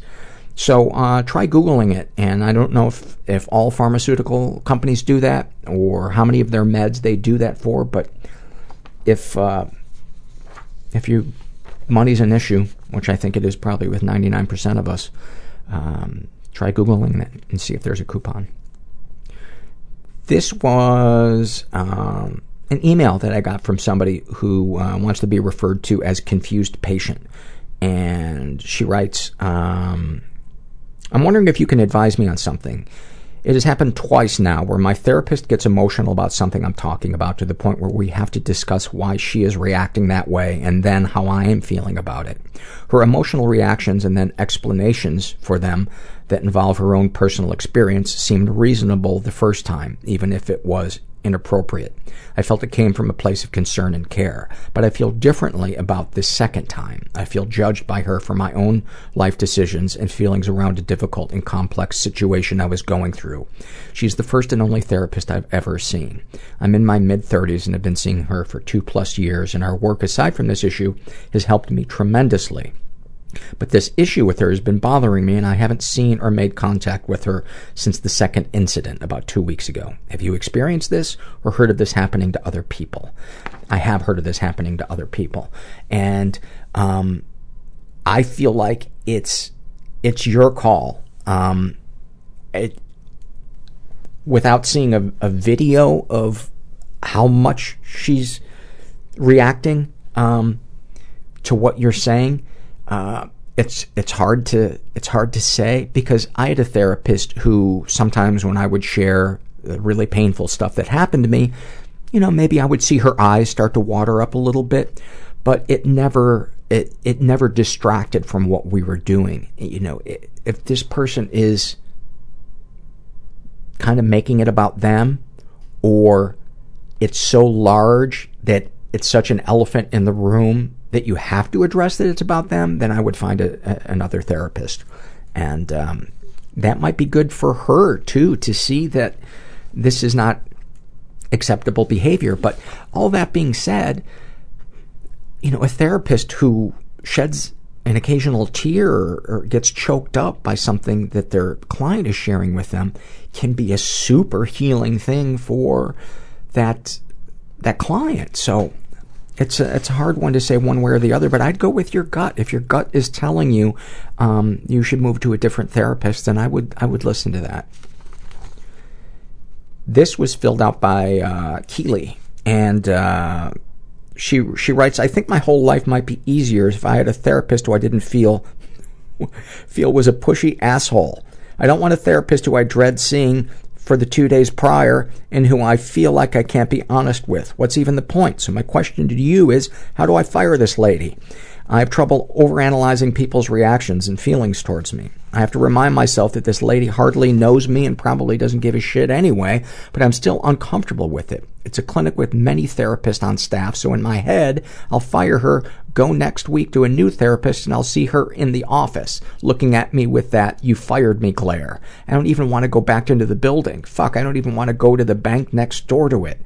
What would you say to a therapist who you felt didn't really get you and who you were made to feel a little put on the spot by? Well, I actually did this. I actually did fire a therapist and then started seeing a different therapist in the office right next door to hers. And I was afraid of bumping into her, but I was prepared should that have occurred. And the way that I let that therapist go was I called her and I said, I think I left a message because she didn't pick up. But I said, I am just feeling like it's not a good fit, and I want to move on. I feel like we did make some headway, and I appreciate the time that we did spend together. And I hope you understand that this is about chemistry, and I know that as a therapist, you understand that what I'm most comfortable with is what's most important, and that was that. And I haven't seen her since then, but she has been trying to kill me. But I don't think that's a big deal. I think she's trying to kill me from a place of love. No, but in all seriousness, it's also a great way for you to work on boundaries and how to learn how to, in an adult manner, do something that might disappoint somebody else. I think that's something so many of us struggle with, is wanting to protect other people from having feelings. But you deserve a therapist that you don't dread seeing. I know it's a pretty high bar. Love this woman's name. Shame and Secret survey filled out by Sad Saggy Titties. You guys are the best. She's straight, in her 40s, raised in a pretty dysfunctional environment, was sexually abused and never reported it. My older sister molested me when we were little. She was between 10 and 16, and I was between 4 and 10. I feel okay about it. I have empathy for my sister. We don't talk much anymore. We are very different people. I was a child. I'm trying to let it go and not feel shame about it. She's been physically and emotionally abused. My ex-husband still is, a very manipulative person. He was emotionally abusive, verbally abusive, and once physically abusive. I am only recently realizing that he raped me twice. First time was a few days before he also beat me. We were arguing and he lifted me onto the kitchen counter, pulled my pants off. I was crying and saying that I didn't feel like having sex. He said very quietly and very coolly that he was my husband and it was his right. Oh my God. Oh my God. The next time was I wasn't expecting that this would be as difficult to read as it is. The next time was the night he beat me up and raped me. The cops were called. They asked me if he raped me and I couldn't say yes. I was so afraid and felt so alone. It's making me shake as I type this. I still have very visceral feelings when I think about this. I feel anger and shame and anger. I do like how anger feels in my body. I can feel a pain in my chest. Sometimes I think I'm giving myself a heart attack. Any positive experiences with your abusers? I used to think there were positives, but looking back at my marriage, I see how all of my ex's motives were just that, motives, ways to manipulate situations, how he kept me under his thumb, how mentally ill he is. Darkest thoughts. Okay, this has nothing to do with all the previous stuff. This has to do with right now. I am trying not to have my feelings hurt. My sweetie of the last 13 years is not home. No note. I assume I know where he is, but I'm not sure, and this has nothing to do with trusting him or thinking he is out there with some other woman. It has to do with not feeling like I matter to him, feeling like he does not give me a second thought, let alone a first one. He has always been this way, and for years it was fine, but something has changed for me. I don't know what exactly. The hot flashes and night sweats may have something to do with it, but I need him to be more affectionate. I want him to be more affectionate, more thoughtful of me, more considerate of my feelings. I just can't imagine starting that conversation because if he disagrees, then I might have to get out. That's the scariest part. Could I actually leave because I can't make him change? He is who he is. He is a wonderful man, and I feel like I keep raising the bar, and I feel like that is unfair of me to do. It is not. What you want is boilerplate stuff that any healthy working relationship wants. Affection, consideration. You are not asking for the world. And if you ask that, I have two thoughts. One, go to counseling and bring it up in counseling and have that neutral person there. Or the other one is bring it up, and if he disagrees, then say, I want to go to counseling. And if he disagrees about going to counseling, get the fuck out, because you deserve better. Darkest secrets. Well, being diddled by my sister was a big one. I want to high-five you on being unafraid to use the word diddled. I did bully a kid when I was young, probably coincided with being diddled. Oh, second high five. But I have forgiven myself for it. I think that's what it said. Again, bad stapling, Paul. Also, the kid moved away after 6 months, so it ended. Not sure why I picked on him and only him. I usually stood up for the underdog. My brother was usually the underdog. Sexual fantasies most powerful to you. Nothing too out there. Bondage, hiking sex, and on balconies. I can attest to hiking sex. Pretty hot. What, if anything, would you like to say to someone you haven't been able to? To my sweetie, please pay more attention to me. It feels very selfish. What, if anything, do you wish for? That my teeth could floss themselves. Oh, and to find my inner balance, my inner peace. Have you shared these things with others? I have never shared with anyone that my ex raped me. That epiphany only occurred about 6 months ago. I am still processing it. I highly recommend that you do that with a therapist or contact the Rape and Incest National Network. You may be able to get free counseling there. But don't try to handle all of this on your own. And my hunch is that a roadblock to not only advocating yourself, but healing from the rape those two things are often really tied together. And so helping get some momentum on one can help get some momentum on the other. I hope that makes sense. How do you feel after writing these things down? My heart has stopped racing and I feel a little lighter. It's crazy how much these inner dialogues can weigh. Amen. Anything you'd like to share with someone who shares your thoughts or experiences? Remember to breathe. Keep laughing. Find people that are safe. Exercise. Be nice to yourself. Talk to yourself like you would to a friend. You are not alone. You might not know anyone personally going through what you are, but you are not alone. To which I say ditto. Ditto. And now I feel completely different than I did when I started recording the podcast. I was feeling like I couldn't put a sentence together, like my head was an empty apartment, with the drapes blowing. And now I feel like the windows are shut and some furniture's in there and maybe some people are eating some chips. I don't know what any of that means. Herbert, help me. Herbert and Ivy have not been sitting in on the podcast lately. I think they're a little burned out on the shame and secret surveys, and I can't blame them. I cannot blame them. This is a struggle in a sentence filled out by a guy who calls himself Golden Onion about his depression. Oh, I love this one. I feel like a tree trunk someone hollowed out to make a canoe, then decided they didn't want to do canoeing and left it in the mud on the bank of the river. Oh, that is a good one. That is a good one. About being a sex crime victim, he writes, I still feel like I brought this upon myself via the codependency.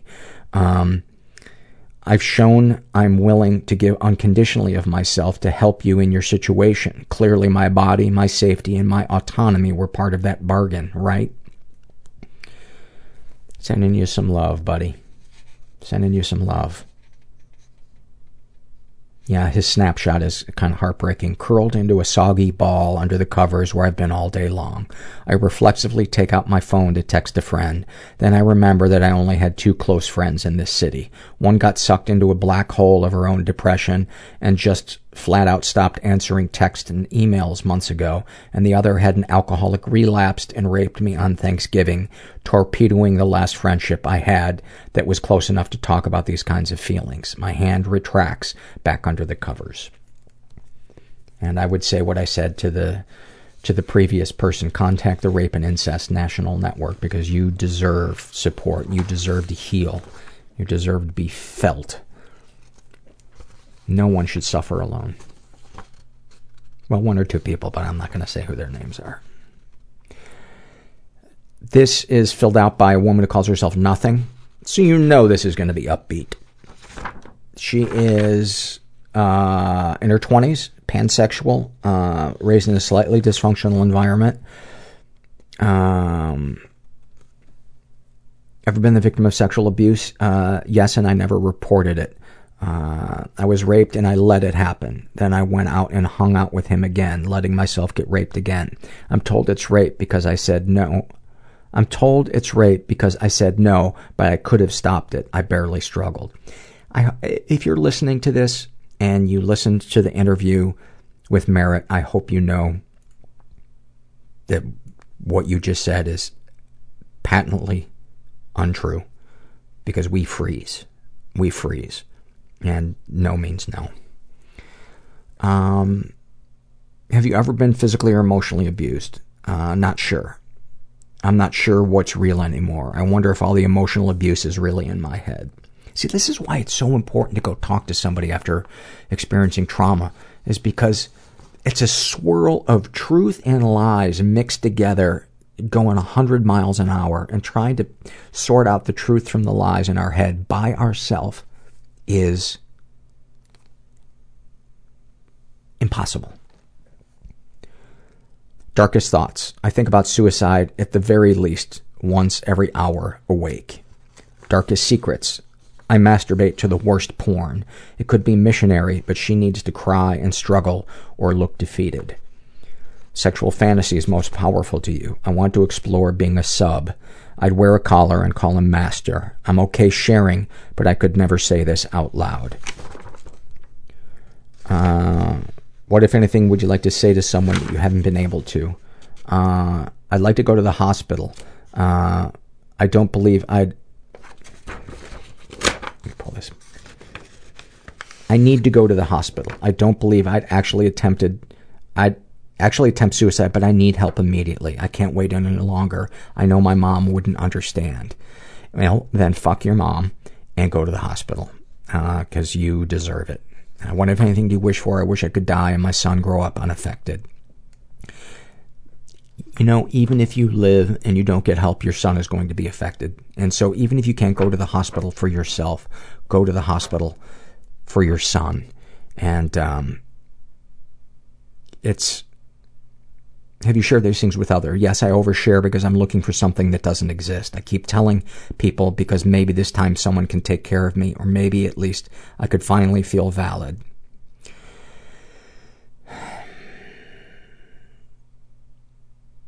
All of the things that you're describing are, in my opinion, textbook things that PTSD, and do not try to do this by yourself. I hope I'm not getting on my soapbox and becoming redundant. This is an email I got from Mr. Diallo Cabore, and he says, Dear good friend, compliment of the season. I am Mr. Diallo Cabore, Director in charge of Auditing and Accounting Department of Bank of Africa, BOA. I hope that you will not betray or expose this trust, and confident that I am about to repose on you for the mutual benefit of both our families.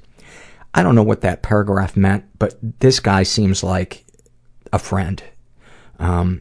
He talked about both of our families in the first paragraph. To me, that is the sign of a relationship built on the foundation of trust. Let me continue.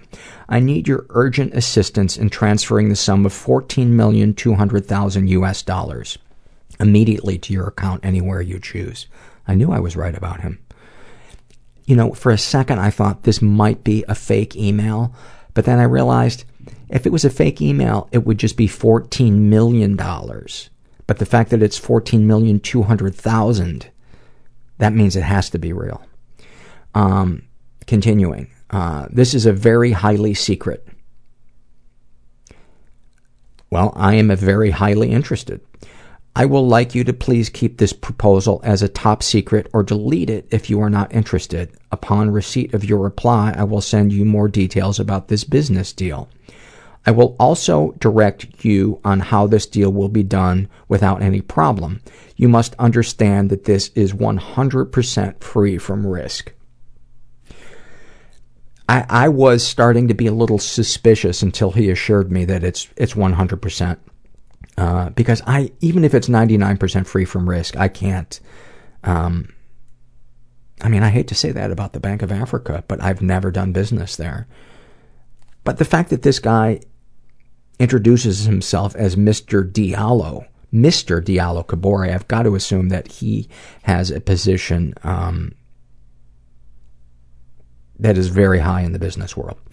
Finishing. Therefore, my questions are, 1, can you handle this project? I think I can, especially for $14,200,000.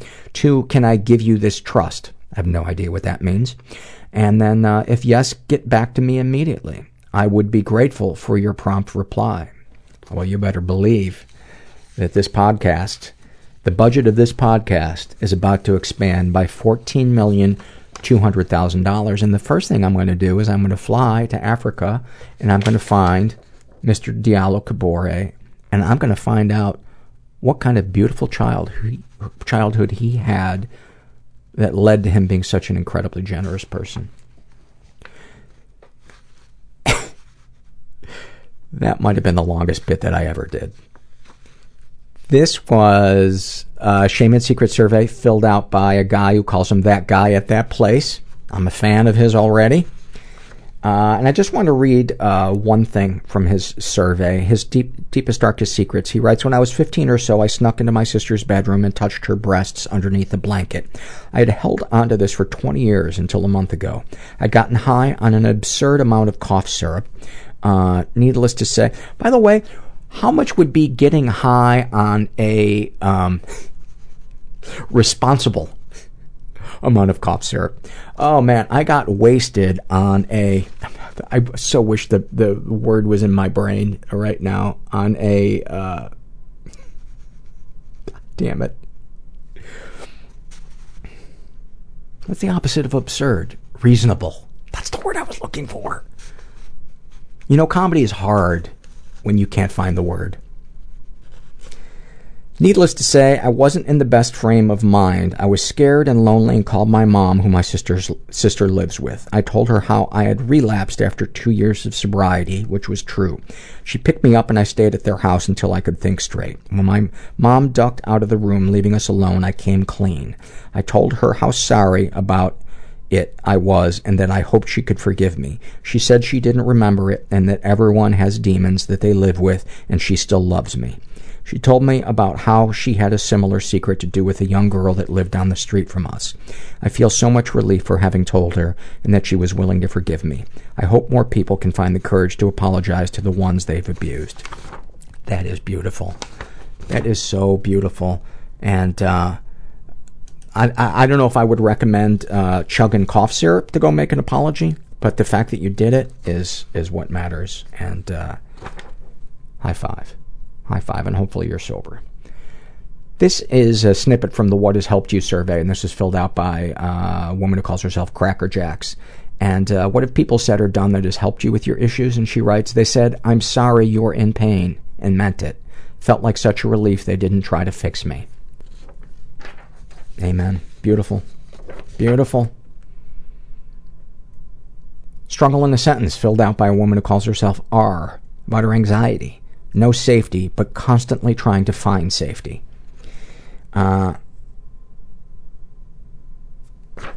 This next one is Shame and Secret survey filled out by Rob. And he is gay. He's in his 20s. He was raised in a pretty dysfunctional environment. He was the victim of sexual abuse and never reported it. He writes, I was getting drunk with a friend and they had sex with me when I blacked out. But I had consensual sex with them the next morning because it felt good, and I felt like if I did, then it would all just be normal. I felt ashamed, disgusted with myself. I really may never forgive myself for getting so drunk, for partially taking pleasure during the sex I didn't want, and for most of all, trying to gloss over the next morning and laugh it off. And I hope, Rob, I'm so sorry that happened to you, and I hope you understand how common your reaction was to all of that stuff, and you are not to blame. You are not to blame. Have you ever been physically or emotionally abused? Not sure. I come from a pretty narcissistic family, I would say. So would my therapist. My mom has some serious rage issues. All in all, I felt like I was worthless and trivial. I don't know that they were really emotionally abusive. I think it's debatable, but the way their actions and words affected me are pretty lasting, and they were definitely critical, derisive, unpredictable, and harsh. I'd say, yeah, that's emotionally abusive. Any positive experiences with your abusers? Oh my God, yes. My mom is not really capable of being there for me, but she is as much as she can. So there's a constant tension between my unmet needs and my sympathy for her. Oh my God, that is so perfectly put. That is so, you just encapsulated what tens of millions of us feel in a relationship with a caregiver. A constant tension between my unmet needs and my sympathy for her. I'm going to be honest, you just described my life and my relationship with my mom. Darkest secrets. Darkest thoughts. Sometimes something about me is evil. I'm just always going to make the wrong choice, so I need to find a way to negate or hide or annihilate myself because something is so wrong with me. I think about killing myself. I think about doing every sexually depraved thing you could ever name. I think about saying cruel things to people, reducing them to tears, making them live with the memory of what I said as revenge for what they have inadvertently made me feel. Darkest secrets. My darkest secret is that I have no identity of my own. I just want to do whatever will make someone love me. Oh, that is heartbreaking. Sexual fantasies most powerful to you. I like to imagine being a kid again and having sex with a guy who's the loving father figure I never had, or else a guy that's cruel and sadistic. pretty clearly a result of daddy issues. I feel pretty disgusted with that. I don't like to think of myself as this powerless kid outside of sex, but I guess that's really how I feel. Totally unsure of myself and immature and longing for a father figure to guide me. What, if anything, would you like to say to someone but you haven't been able to? I'd say to my ex-therapist, I like you as a person, but you weren't good at what you did. To everyone, I'm sick of existing to please you. You don't get to be a part of my life if you can't care about how I feel. To myself, stop lying to yourself about how you feel. What, if anything, do you wish for? I hope my mom and brother and sister and I can learn to be happy, healthy, functional people before we die. Have you shared these things with others? No. Or if so, only in disordered fragments. I'm not used to being honest. Hiding things are comfortable to me. If I hide the truth, then I can make up anything as I need to. Hiding the truth keeps me from acknowledging, from being hurt. If I never take a risk to begin with, I'll never be disappointed. But you'll also never feel the joy of being felt in a moment of being vulnerable. And that is one of life's greatest feelings. How do you feel after writing these things down? Weirdly better. I feel like I have less to be ashamed of than I thought I did. You have nothing to be ashamed of. You have nothing to be ashamed of. You're a brave person for filling that out and going back into that yuck and talking about it. And it helped me.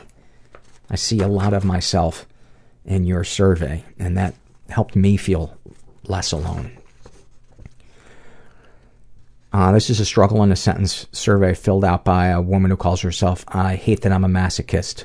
And this is she's a teenager, and snapshot from her life.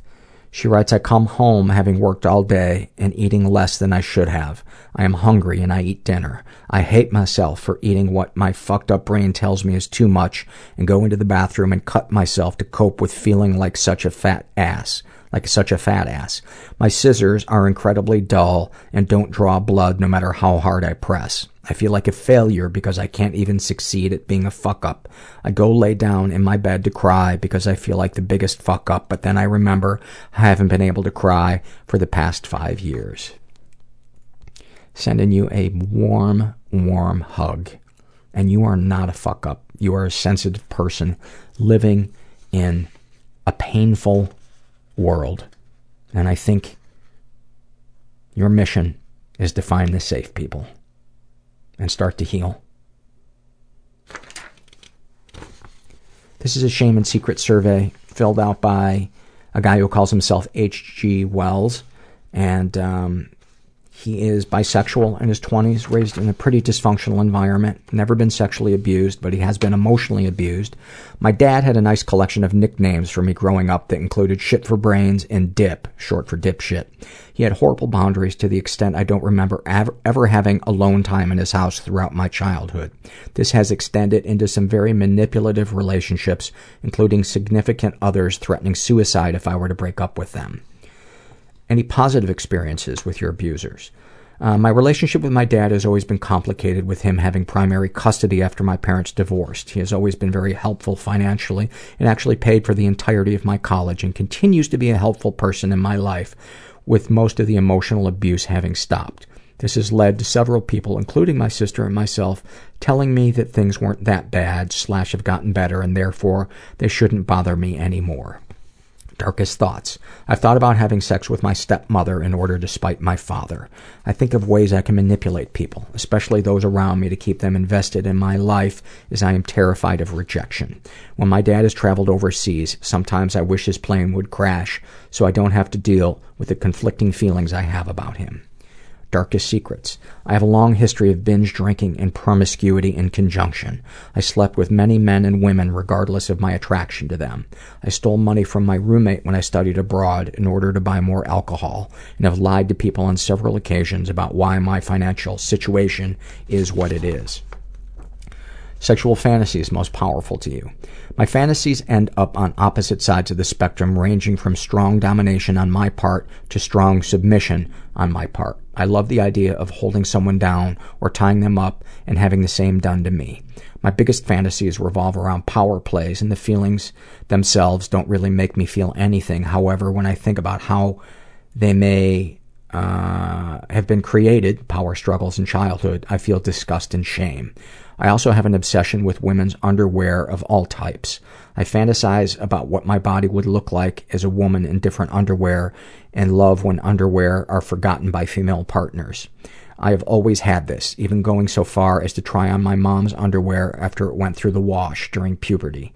Nothing to do with my mom, but wearing the underwear turned me on in ways that still brings so much shame that I only think 2 people have ever been told about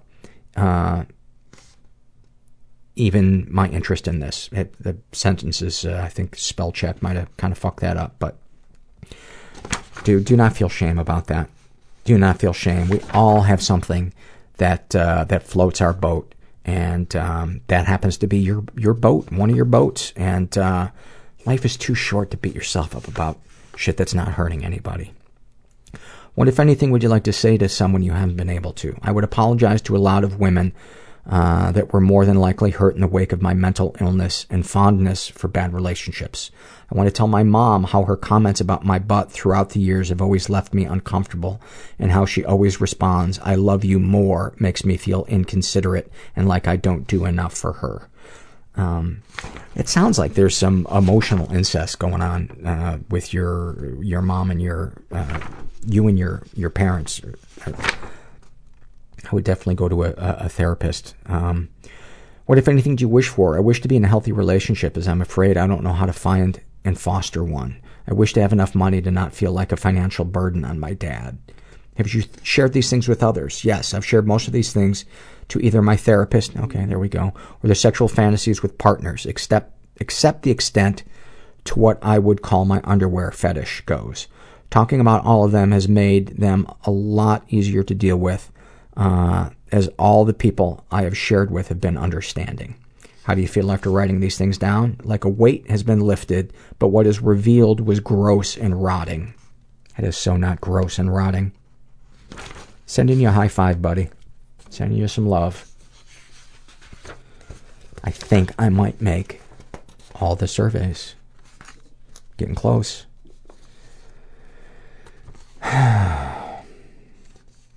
Actually, I don't think I can read this one. It's too long.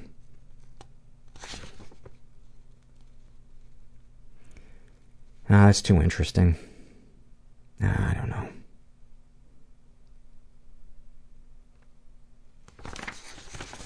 I'm sorry, I'm doing this while we're rolling. Just my voice is starting to... No, I think this one is I think this one is too interesting to not read. This is called, this is a Shame and Secret survey, and this is filled out by a woman who calls herself Accidental Fuckery. And she is bisexual, in her 30s, raised in a stable and safe environment. Ever been the victim of sexual abuse? Some stuff happened, but I don't know if it counts. When I was younger, let's say between the ages of 7 and 12, I had a lot of recurring bladder infections. To this day, we're not sure what caused it, but the infections would come on between 6 and 10 times per year and resulted in many, many trips to the pediatrician. Up until a few years ago, it was my firm belief that my doctor had inappropriately touched me. I have vivid, uncomfortable memories of him giving me very thorough vaginal exams. It involved him using his fingers to touch and closely inspect my vagina, often, if not always, I can't recall, without a parent in the room. I felt extremely violated. Lasting effects from this include a strong dislike of being touched sexually by a man. Fingers are a big no for me, a complete turnoff. Oral, penis to vagina, all of that is great. Just don't fucking touch my vagina with your hands. Having had so many of these infections, I knew what was wrong. My parents knew what was wrong. It was no mystery, just another bladder infection. I couldn't understand why that required such an invasive exam each and every time. Over the years, the more I thought about it, the more violated and molested I felt. I was disappointed with my mother for not noticing it was happening, but at the same time, I had never said anything to her. A few years ago, I brought this up with my mother. She told me that because of my age and the recurring pattern, the doctor was required to examine me to verify that there was no sexual abuse going on that might be causing the infections. My mom worked for many years in the child protective services sector and has had a lot of experience working with abused children, so she has a lot of knowledge on the subject. She said that sometimes these exams can be quite traumatic for abuse victims. So either I was legitimately molested, or it was the very system put in place to protect me from molestation that ended up doing just that. Whether it was, quote, real abuse or just protocol, in my mind at the time, and my memory in the present, it was so totally inappropriate, so I guess it doesn't really matter. I know others have had much worse things happen to them, but yeah, pretty fucked up. And, fuck what other people had done to them. Follow the thread of how it made you feel and process that with a mental health professional or a support group. I mean, my thought just hearing this is it sounds like abuse to me. I don't know why. I don't know. I'm not a doctor, but I think our spidey sense when we're kids is pretty dead on. And I think the world, particularly abusive households, can dull our spidey sense or tell the mean part of our brain to override our spidey sense. I'm assuming everybody knows what spidey sense is. Darkest thoughts. When I was preteen/teen, I would go to sleep at night hoping that I would get raped by a random stranger because I wanted to have sex. I didn't have anybody particular in mind, didn't have a boyfriend or anybody to experiment with, so I hoped for a home invasion or that I would get picked off on the street one day. I remember conspiratorially imagining how the rapist would think he was raping me, but how secretly it wouldn't actually be rape because I wanted it to happen. I think this stemmed from my discovery of orgasm at an early age. I got it in my head that sex would feel like an orgasm for the entire duration of the act. And the idea of an orgasm lasting that long was fucking fantastic. I couldn't wait to try it out. I wouldn't be surprised, too, if those fantasies were triggered by a way of wanting to control what was happening with that doctor. Darkest secrets. I once slept with a guy for $2,000. He told me he wanted to be my sugar daddy. Actually, I slept with him twice, so I got $4,000 out of the exchange. For a brief period during college, I lived in a city in a slightly sketchy neighborhood. One day, I got extremely high on marijuana and was sitting out on the stoop just watching the world go by. I heard a terrible shrieking, a woman calling for help over and over and over again. It was kind of muffled and distant, but it was clear as day to me. I was so goddamn high, though, I immediately started questioning whether it was real. I wanted to call the police to report it, but I was scared. I was scared I was hallucinating and would end up getting in trouble for the pot. I didn't think I could even speak. I was so terrified, and I did nothing. I think it was real, and I think somebody might have been killed. It sounded that bad. And I did nothing because I was a fucking pothead. Pathetic. You are not pathetic. Sexual fantasies most powerful to you. Group sex, specifically multiple males with a single female/me, is my most prevalent fantasy. I'm comfortable sharing that with friends and strangers, but I don't think I've told my husband. I haven't told him because if he told me it was his fantasy to be with a bunch of women, I know I'd feel jealous and inadequate. So I don't say anything because I wouldn't want to make him feel that way. What, if anything, would you want to say to someone you haven't been able to? I want to tell my husband about the eating disorder that I have hidden from him for nearly 10 years we have been together. I don't because he is entirely unaccepting of lies, even little white lies. And yes, I have lied outright on many occasions to cover my tracks, and that was wrong. So there's the double shame of the eating disorder and the associated lies to contend with. I've actually never told anybody about the eating disorder. I think I've managed to quit. It has been 6 months or so since I have engaged in these activities, but it seems too soon to say that I have truly gotten past it. My disorder falls into the eating disorder not otherwise specified category, and it's really gross. What I was doing was chewing up and spitting out food so that I could taste it but avoid the calories. I would buy cakes, burritos, pizzas, cookies, french fries, huge bags of candy, mostly fatty, sugary junk food. I would stash the food in my office or my closet or well hidden in the back of the freezer, and then spend hours at a time stuffing my face and spitting out the chewed up food I'd carefully planned out spitting out the chewed up food. I had carefully planned out systems in place so I could chew and spit at work and not get caught, and do the same at home. Over time, I refined my behavior. In the beginning, I would dump the waste into the toilet and flush it down. Presumably because there was so much fat in the waste I was flushing, eventually there was a massive plumbing backup in my office building. It cost them thousands of dollars to repair. I am virtually certain it was my fault. So then I switched to plastic garbage bags. I had a special plastic garbage bin hidden in my closet at home and office to toss the waste. It was heavy, sloshy, and smelly. This activity happened every day for years and years. I spent an absolutely absurd amount of money on food. I severely damaged my teeth and spent a shit ton on dental work. I had root canals and other painful and terrible procedures done. I would be in the dentist chair being drilled, promising myself that it had to stop, but I could not stop. Towards the end, my intake was almost 100% candy. Big bags from Costco or Walmart, Reese's, Twix, Snickers. It was horrific. So how did it stop? Well, I switched from Lexapro to Wellbutrin, and just like that, I was able to kick the habit. Wellbutrin is known for helping people get off smoking, and similarly, it helped me curb my eating addiction. The scary thing is, though, there is a well-known warning associated with Wellbutrin that says do not use if you have an eating disorder. Apparently, it can cause seizures in people with anorexia or bulimia. Before prescribing the drug to me, my psychiatrist asked me if I had had a history of either, and I said no, because I don't. But I was secretly terrified that my EDNOS was going to end up causing me to have seizures. So I stopped the chew and spit behavior, and that was that. I have since switched back to Lexapro, but the disorder remains at bay.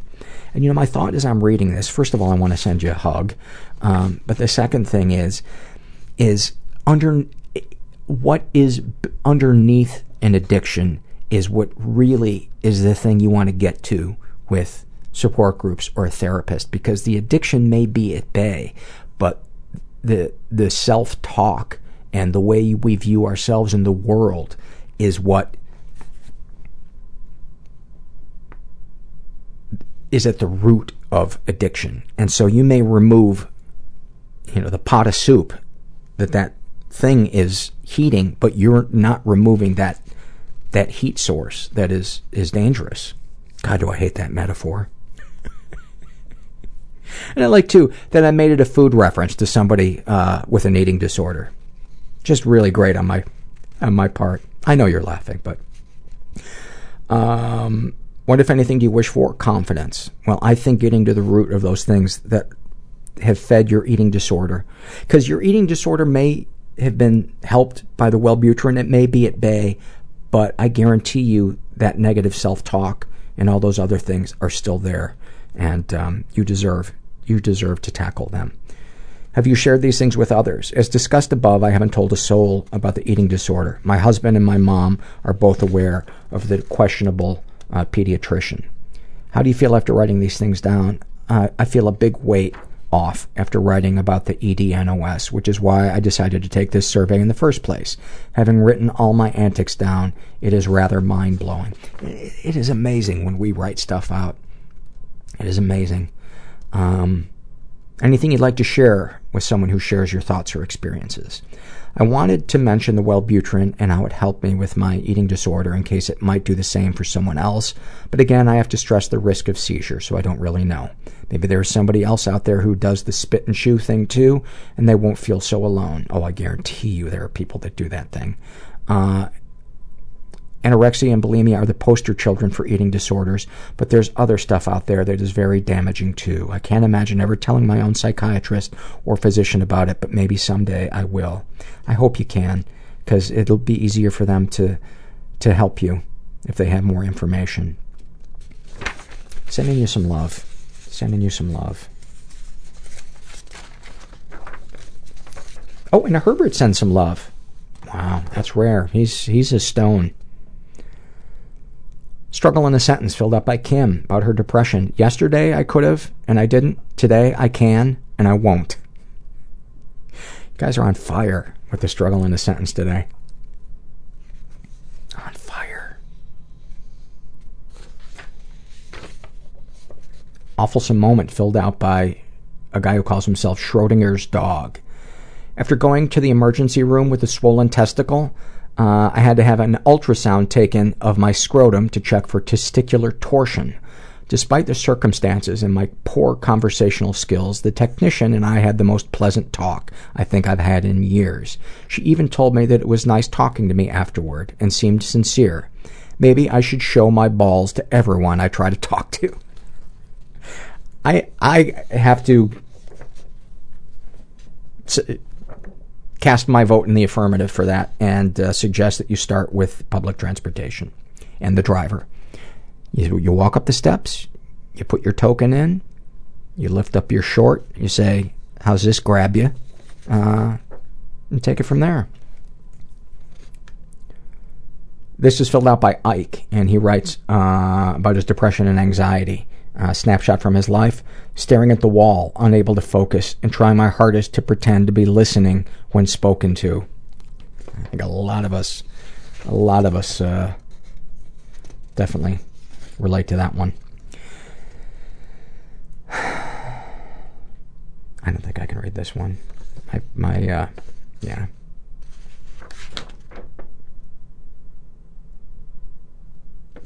Maybe I'll save that one for another show. I'm just going to end with this one's so good. Yeah, I got to read this one. This is an email I got from a guy who calls himself Mike, and he writes, I recently thank you for recommending the book on narcissistic families. I think the name of the book is The Narcissistic Family, by the way, if you want to look for it. As it completely nailed my family. Well, the head narcissist happens to be my dad, and he's a very sad person that has pretty much neglected his own self-care for his entire life. His upbringing was worse than mine, so there are reasons, but long story short, he is now on dialysis as he destroyed his kidneys. Last week, he neglected to go to dialysis a couple of times in a row and neglected to tell the place, so he just didn't show up. He ended up having to go to a hospital because the buildup of toxins resulted in him losing his mind, and after they did the dialysis, it got even worse. He was dehydrated, and his brain was reacting badly to the stress of it all on his system, so he was really out of it. I was texting about it with my sister, who was codependent with him, and we were discussing how he was doing. Their idea of hydrating him and getting him healthy was a fast food meal and a soft drink. I was suggesting things they could do to help him in a healthier way, and they had every reason that those things wouldn't work. So I just wished them good luck and moved on with my day. As I was working at my job and thinking to myself about how I had been the one they called last time to get him to the hospital to save his life, it hit me that really I had no place doing so. My dad doesn't want to be here. He takes zero care of himself. He's never really seemed happy in his life and won't do anything to get better, and I pushed him to get help for my own reasons, which wasn't fair. As I sat there pondering my new role in the family and in the light of the book on narcissistic families, I was really torn about what I should do. Should I be there for them and really help drive things when they need me, or just accept that my dad doesn't care and that it is his life and his place to take care of him, not mine? Well, it was then that I got a random text from my sister.